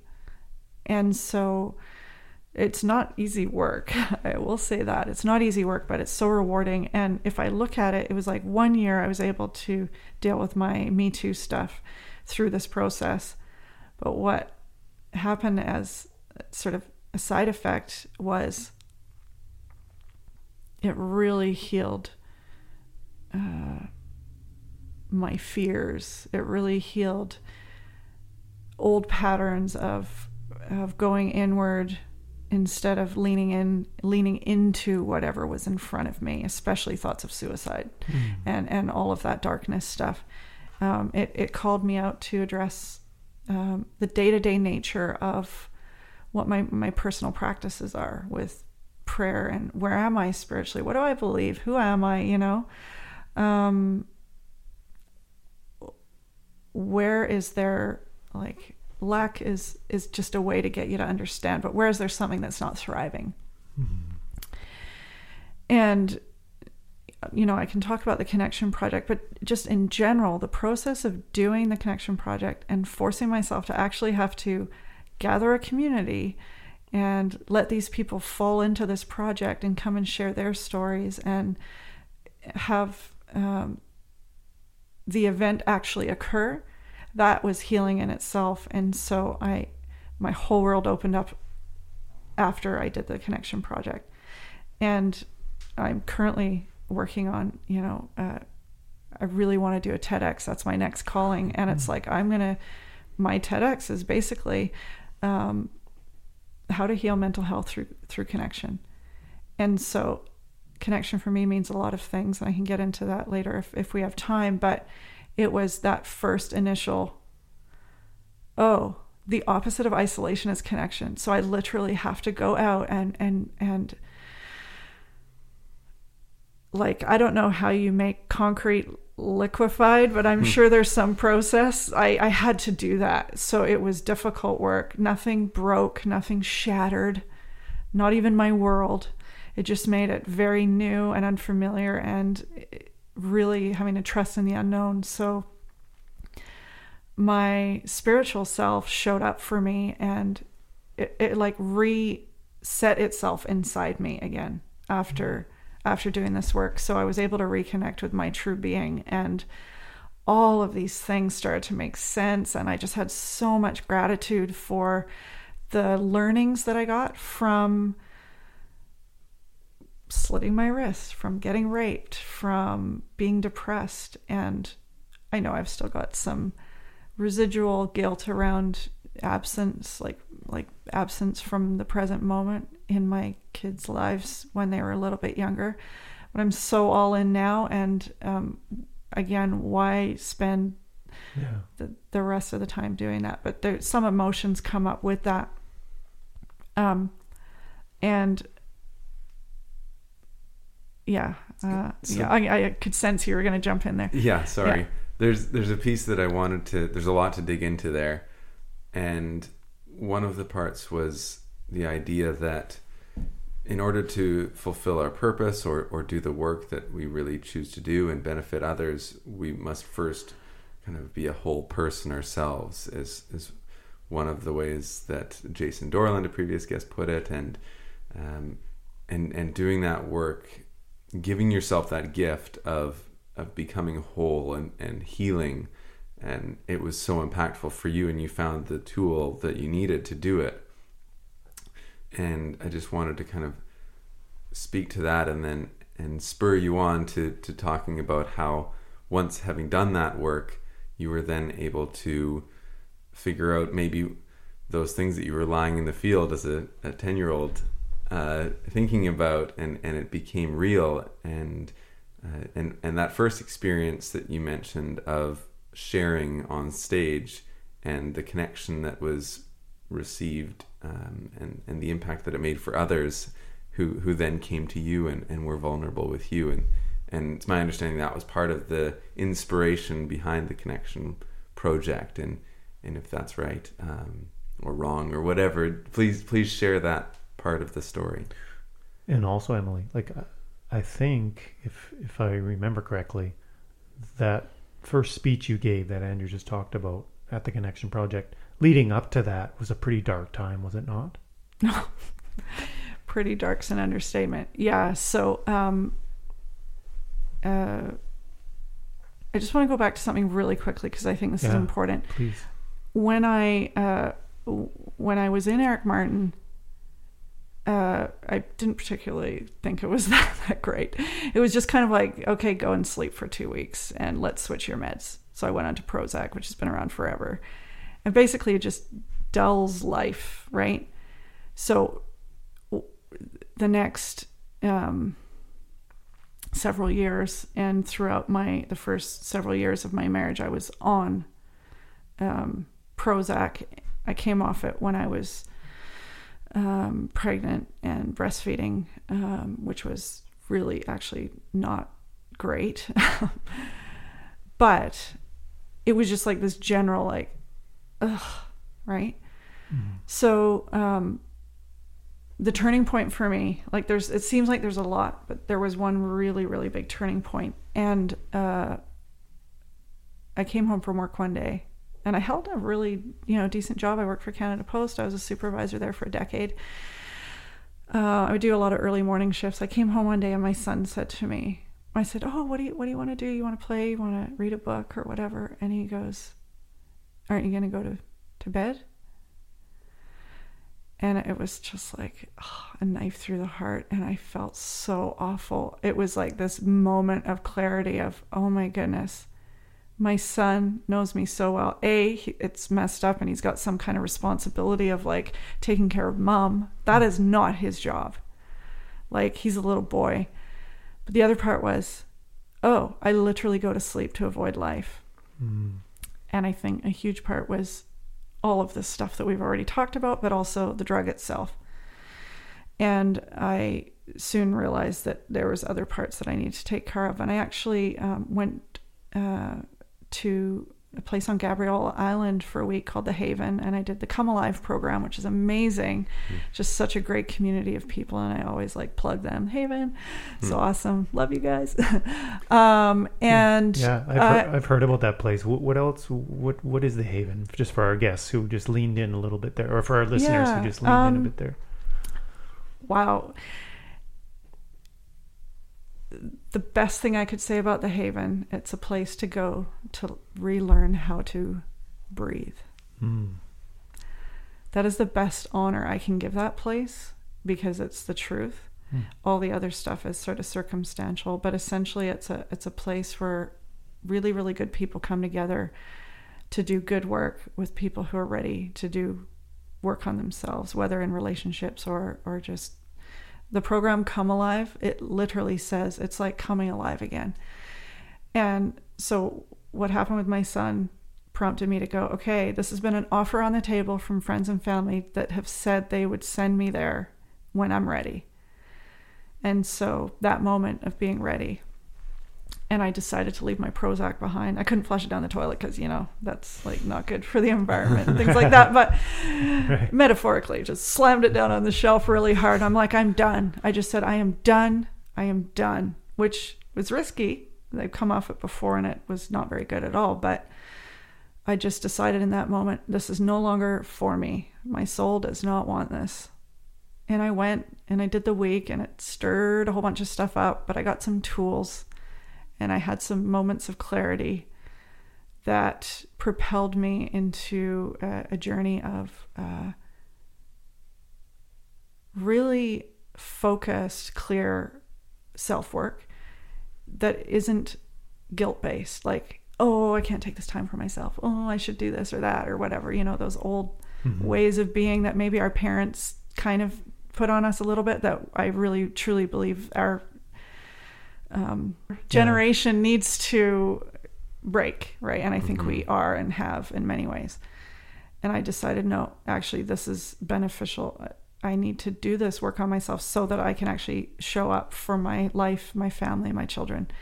And so that just started this beautiful journey. And I started doing Bikram yoga, which was the first time I actually, especially after doing one of the cobra poses, it gets your heart racing so hard and beating in your chest so hard. And then the Shavasana, where you lie back and relax for that 30 seconds or whatever between the posture, showed me that I had the ability to control my breath.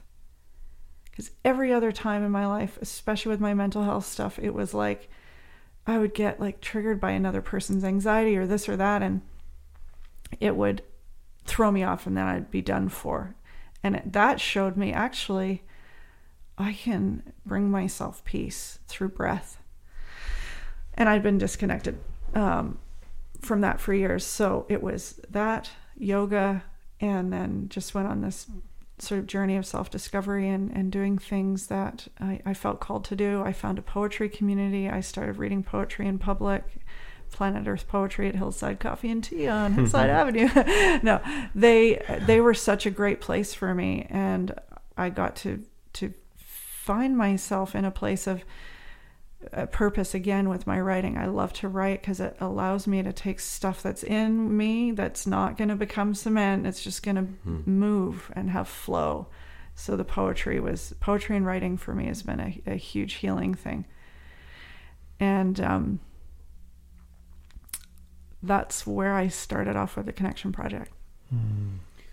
Yeah, it seems like a natural segue into the Connection Project, because that idea of taking things within that can turn into concrete or just emerge as concrete immediately, as you've spoken of, moving through that by sharing it with others. And that seems to be kind of the essence of the Connection Project. And so why don't you describe a little bit how the first iteration went? Okay. And what's to come next? All right. Awesome. So I was meditating one day and decided I need to put this on stage somehow. And I often get real clarity when I meditate. I had been doing it for about 14 days straight for the first time in my life at this point. So this was February or March of 2018. And I just got this really clear book the theater. So I sort of opened my eyes, scribbled down on a piece of paper, October 5th. That's just what I wrote down. So did my meditation, did my blog or whatever. So I wrote, did meditation, went to bed, got up the next morning, phoned Mary Winspear, and I said, I'd like to book a theater for October 5th. And they said, oh, it's taken. And there wasn't even a moment. I said, okay, what about the 6th or the 7th? And they said, actually, both those dates are available. I said, okay, I'll take both of them. And it just threw it on my credit card. But didn't know what it was, right? Yeah. And then I just said, I just need to trust this process. It feels very strongly like I need to do this. And I didn't have a name for it. And I don't know what I'm doing. I just know I need to do it. And terrified, oh my gosh. I could just remember these long nights of like meditating for an hour and going, just waiting for, like I use meditation for inspiration. And honestly, it did come. And it was like, okay, you should do this, you should do that, try this, do poetry, like make it really artsy. You can do some spoken word. And I was going to like tell all these stories. And then I realized I can't do this by myself. I need to do something different. Anyway, that Friday I went to Planet Earth Poetry, and there's an open mic for part of it. And this woman gets on stage, never seen her before in my life, reads this poem called Depression, the movie. And my jaw drops. You can hear a pin drop. Everybody's just silent. She's not one of the regulars. This is just like this moment out of nowhere. And she's like so dark, and she does this thing, and it's intense. It's like, and I noticed myself going, I wish I had written that.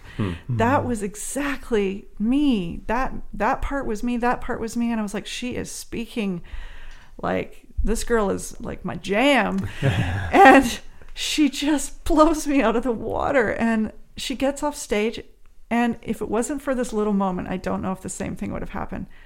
She made eye contact with the organizer, who like times you. It's got to be 3 minutes, get off the stage, like the old cane. And she just smiled.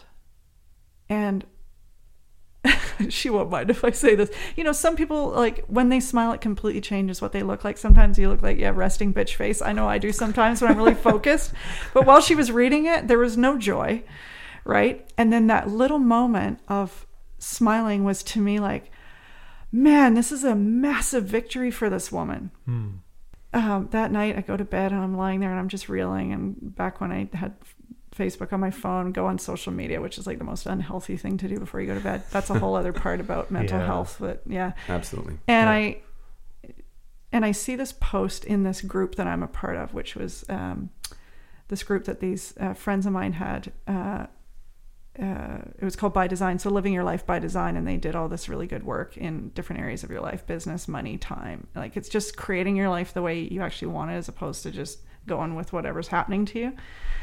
And I guess she had gone to one, so she was part of the group. And all I see is maybe I shouldn't say her name, but maybe you can. Yeah, I can. Elizabeth Hall. I love you. Great. It's Elizabeth Hall, and it's like, I did it. I read the poem, you guys. I'm so happy. Cool. Blah blah blah. And I was like, and I found her and I reached out to her. And so as soon as I realized I couldn't do this connection project alone, I messaged her and I said, would you get up on stage and read your poem? Mm-hmm. I really just want to create space for you to do that, because that was so uplifting and so brave and just inspiring, and you're speaking for so many people and you're giving permission to others to just be okay with whatever their story is. And she said yes, and we met at the beach, and I found out she was training for her black belt, which was about a month after the Connection Project actually aired last year, and she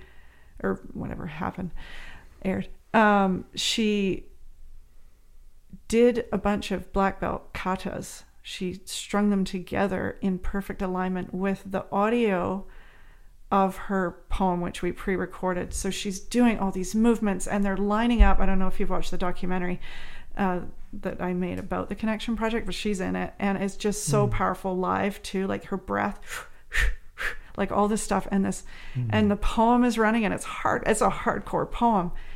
And like, I felt that needed to be in the room and available to the world.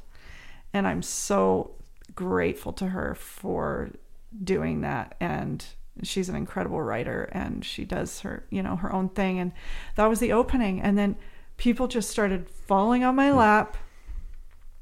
Even the guy who I asked to film it is like, we're meeting for coffee, and I'm like, this is kind of what I want to do, and this and that, and we're trying to figure out, are you available? And then about halfway through, he's like, actually, I got a story to share too. He ended up going on stage and nailing it.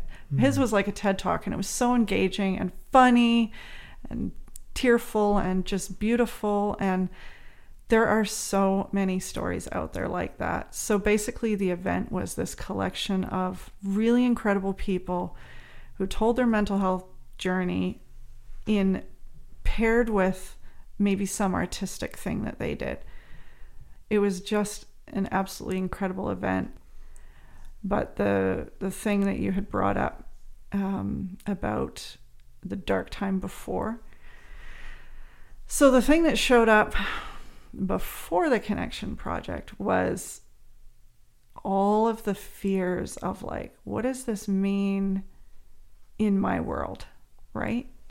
So I'm like coming out as somebody who has these thoughts and feelings, and what does that look like? Where are my responsibilities to myself, my family, my children? The imposter syndrome. And the initial, like, 4-year-old who learned to bottle it all in, right? It's like the antithesis of that learned behavior from such a young age. Wow. Yeah, that's true. Ooh. So that really did call into being lots of reflection and inner work. So I'm someone that I've probably mentioned the word energy a couple times today. I believe that we are all energy. We're in a human experience in a human body, right? But we are energy. We are a soul. And I believe stepping into that work was aligning with my own core energy and my own being. Whether it's circumstantial or there's stories or whatever, but I had actually, my physical and spiritual energy had been through those experiences. So I actually did have something worthwhile to share, I felt. But it was so unscripted and new and terrifying. And early into the process of designing the project, I'll bring up, your sound doppelganger, Trevor Deneen. I was listening to the radio show Now or Never on CBC, and him and Ifi Chiweteleu have this great show, and they just do all this incredible work. And he spoke about his own stuff, and that episode's available to the public, so it's not like I'm speaking about unknown information in the world. But I felt so loved by a person I'd never met in my life in that moment. It was like he was giving me the go-ahead, like, trust that this is the right thing to do. So the energy of him doing that show that day, and he even said, if just one person gets something from me sharing my story today, then it's worthwhile. And his co-host Ifi is such a rad person. I can't wait. I'm going to like do a road trip and go meet them in Winnipeg one day. But the timing of it, and I believe timing is good. I think it's something that we need to pay more attention to, the alignment of things. Him telling his story basically gave me that last little boost of like, okay, I really got to do this. And he was such an inspiration for me by sharing his story. But about a month prior to the event, through just a random meeting, this very strange energy that I can only describe as evil entered my body. And for 4 days, in the Lord of the Rings, when Gandalf like falls into the pit after that monster. Okay, we're a huge Lord of the Ring fans. Okay, awesome. Oh yeah, I know exactly what you're talking about. Yeah. So Gandalf, the Grey, right? Yeah. Falls in and battles that demon for a long time. Tolkien's a whole lot smarter than people give him credit for on so many levels. Oh my goodness. For sure. I'm so grateful for him too for writing what he wrote. I basically spent 4 days fighting some voices that were telling me this is too big, too scary, too evil, too much. You can't do this. You can't handle it. But then it actually turned into like really scary energy. And there was a moment when I was on my driveway on the third day, and for a moment I just said, this internal voice says, or external, it felt like I was possessed. I know, though I don't use those words lightly, and I'm not talking like, I don't actually believe in a devil. I just think evil energy. For sure. The opposite of what I felt like I was really trying to do. So it was like this fight. I was like fighting, no, I have to do this. But what if someone gets triggered and goes and kills themselves? What if I totally mess this up? What if someone that's a speaker has a mental breakdown on stage and gets hospitalized? What if? At one point my husband said, what if someone doesn't commit suicide because of your event? And that was such a like light for me through the process. I held that really dear. These 4 days were crazy. My husband said, maybe, I don't know, like he grew up with the Bible and all that. He said, maybe you need to cast it out, right? So I had this vision of like, I need to go to the top of a mountain, and I need to like take my staff like Gandalf and say, you shall not pass, right? Like that actually was, I can just feel that right now in this room. Like it was this huge battle I had to fight. But on the third day, there was this moment where it was like everything stopped. And I was like underwater, darkness, silence. And I said, it sounded like my voice. Okay, Emily, maybe you should just kill yourself. And then I went, okay, because I'm here now and I've been through all these life experiences and I've done all this like inner work and I've faced all this stuff, maybe my kids can too. So they'll be okay. They'll be okay. They'll understand one day. This is the only way. This is how to get away from this evil. This is the only solution. That's what I got to. And then it was like, boom. No, actually, you just needed to see that. You just needed to see that. And it was like, that was my like sword in the belly of this beast. That was my like, no. And the word no is in the word knowing. So it was like, I know this is not the way. But part of me felt like I needed to be shown that to understand the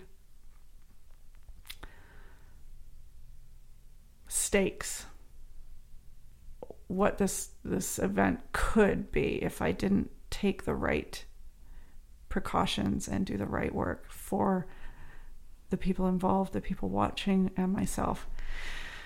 So I went to bed with a plan. I'm going to go up to the mountain tomorrow and I'm going to cast this thing out for final, forever, for done. This is it. And I got to the bottom of the mountain at about 9:00 and it was raining. This is the 4th day. Not to be superstitious, but 4 is also a completeness in itself, right? 4 directions. Mm-hmm. And as I got to the bottom of the mountain,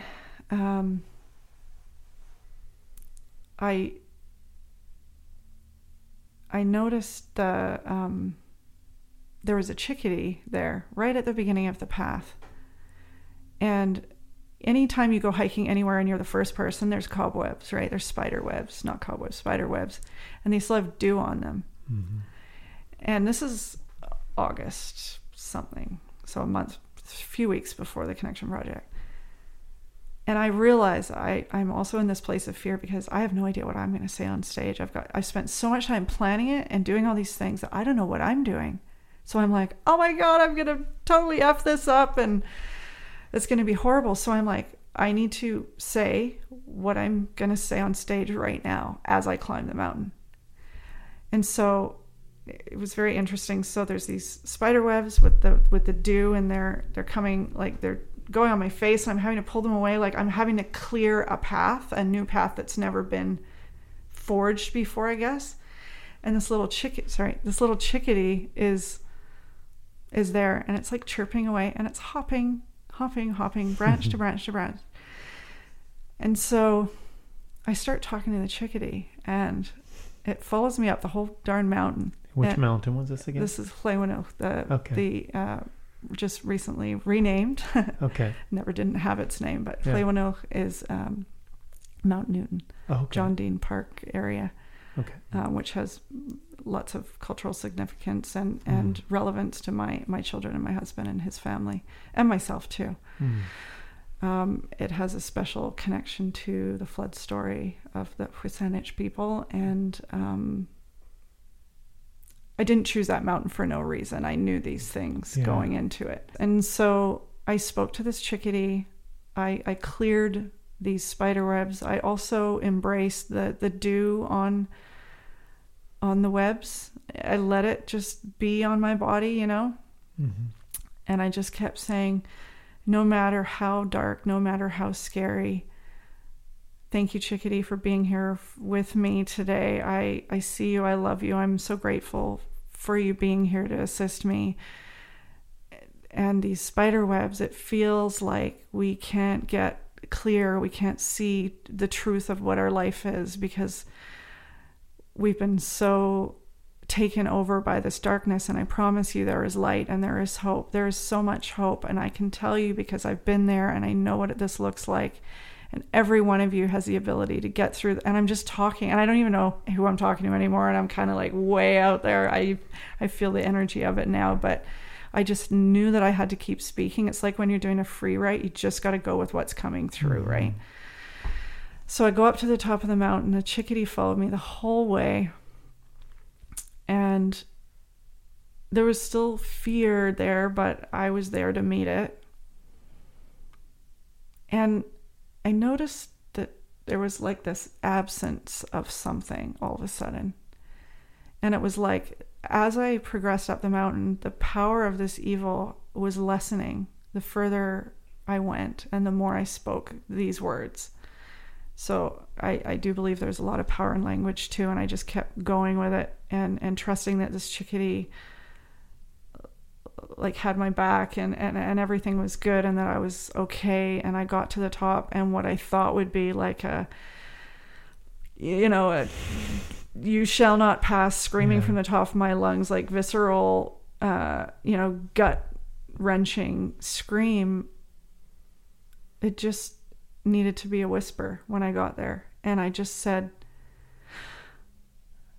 it's done. It's over. You're gone. I don't want you anymore. This is over. It's done. We're good. And that day was a reconnection for me to my true self, because I got to witness myself knowing what needed to be done to take care of myself and the situation going forward. And it was really empowering, but I know it wasn't actually just about me. Like, I feel like there was good done through me in that work. Honestly, that was a beautiful story. It almost felt mythical. In fact, it made me think of many of those kind of legendary stories. It's a beautiful story. Thank you for sharing that. One question I had was the voice that you felt. It reminded me of the voices earlier that were saying, like, jump in front of that bus. Was it that same voice? Or was it a new voice? It was a completely new voice. And it totally was new. Okay. It felt like a collection of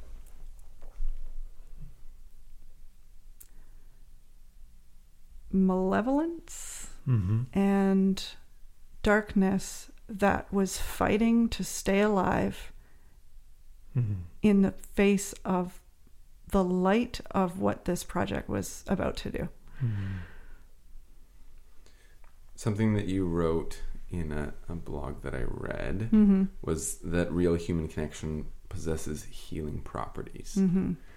And I wonder if you could just speak to that as we begin to wrap up. But if someone who's listening has been struggling or feels like there's work to be done for them, much as there is for all of us, but if you could tell us how you came to that realization about human connection, and what are some ways of beginning to use that to mend trauma or challenges? That's a really good question.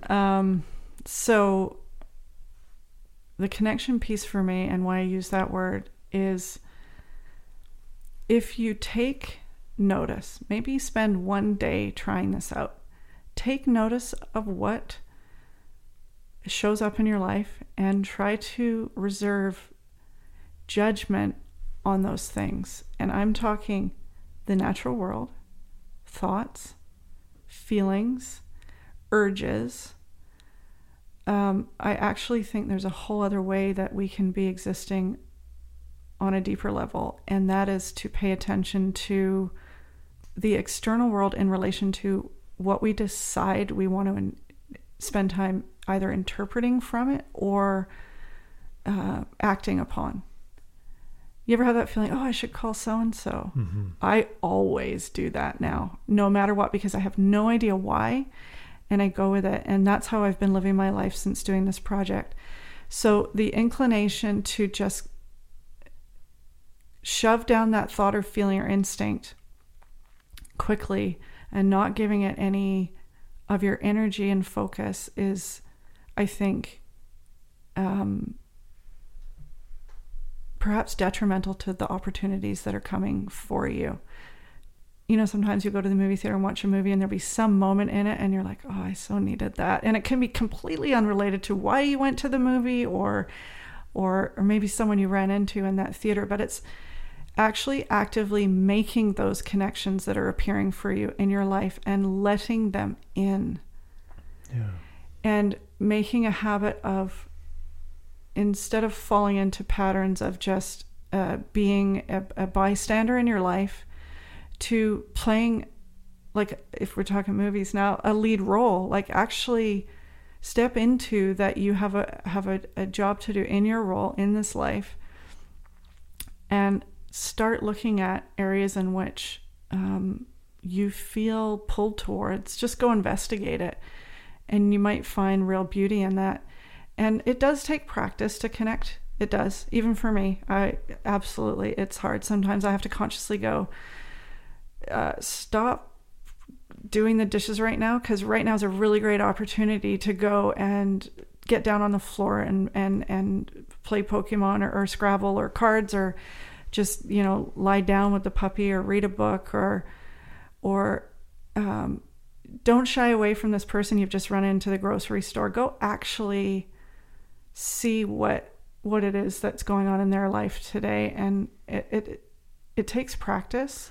Well, and for me, I think it would have to be, it may not be the most efficient thing to do right now. It may not be the most practical thing, Mm-hmm. right? But you need to be open and do it. Yeah. That's one of the things I hear you saying. Because it's easy to stop it. You hear it and you're like, well, I mean, that's probably just, you say something like that. Well, it's probably just, absolutely. that's not practical. Oh, life doesn't work that way. What? Because I follow this, something's going to happen. It would be easy to do that. But when you live your life as an openness, as one of our past guests, Robin, said, and you're open to what could be and what is,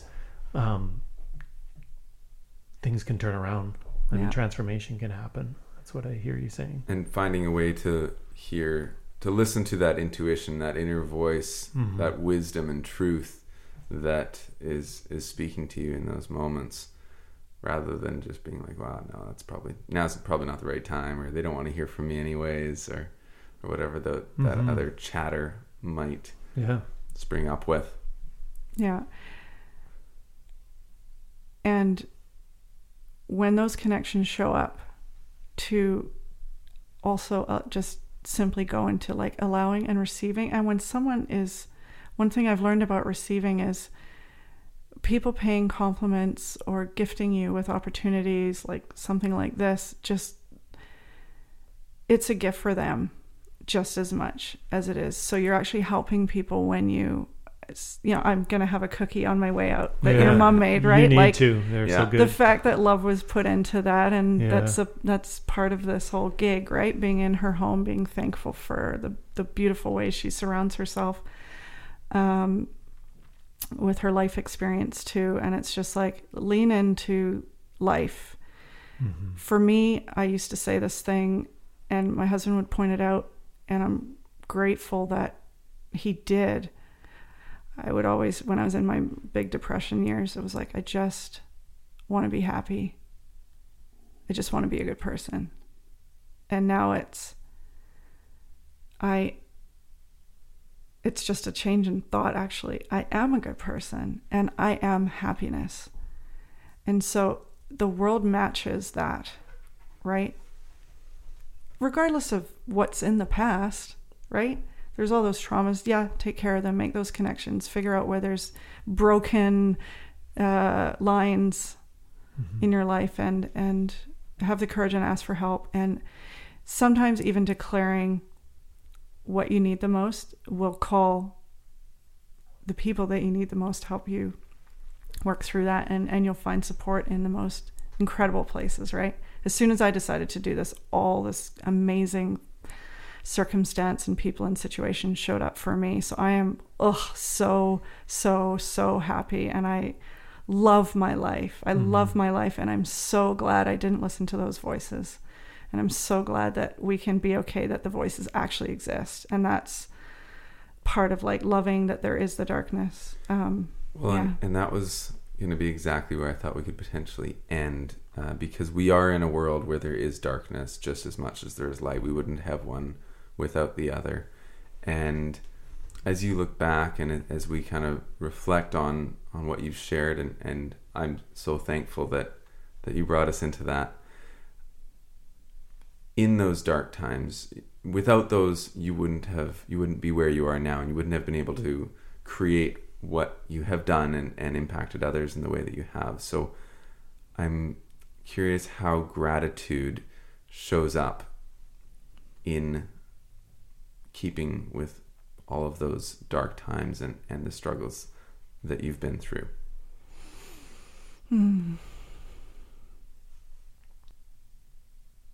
Gratitude has just the same. I actually don't even know if I answered your question about the healing properties of connection, but I do believe healing and gratitude has healing just as much as connection.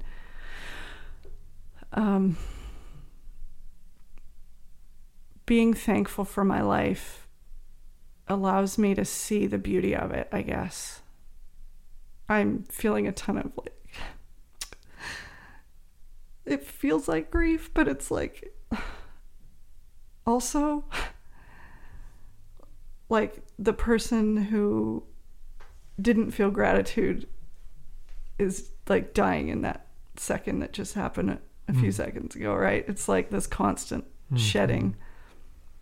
Every time I cry, I get excited because it's an opportunity to have gratitude for that old version of myself that just left, and I'm now in the next bit. Gratitude is important for so many reasons, and the way I practice it for me is I will speak it, or sometimes text it if that's what I need to do, but I will speak it. I will phone someone and I'll actually say the words. Again, power in language. Things that are spoken have the ability to heal people, even just witnessing it, right? So I was feeling an overwhelm of like gratitude for the two of you, for the space that's happening here today, and the podcasts that I listened to previous were just unreal, and they actually opened me up to be able to do what I did today. I got lots of little bits of wisdom and insight into being okay with being vulnerable today, and there's just magic in that, and thank you. No, thank you. I'm quite sure this is the least I've spoken in a podcast because I was just so taken in by the story. Like, I have no idea how much time has passed. No, neither do I. I was connecting on such a deep level with so many of the things you were saying, and I found myself lost in my own thoughts at some points, and then I got to remember to listen again, because it was just, I was going through my own journey as you were sharing yours, and this is exactly what we've always hoped for, this kind of conversation, and so thank you for I look forward to listening to it again, and for the first time in many ways. Well, that's the episode. Thanks so much for tuning in, everyone. We appreciate your time and attention. If we can make one request, please subscribe. How do you do that, John? They push subscribe. That's all you got to do. We also got social media, guys. We got Twitter, Facebook, Instagram. Please like us and follow us there. We also got a really fancy website. obstaclecoursepodcast.com. That is the one. It's where you'll find our show notes and lots of other goodies. And if you have somebody who'd be great for the podcast, please let us know. Send us a message on any of those networks, and we'll bring them on. For sure. We're always looking for good people. Thanks for listening. Keep pushing through those obstacles.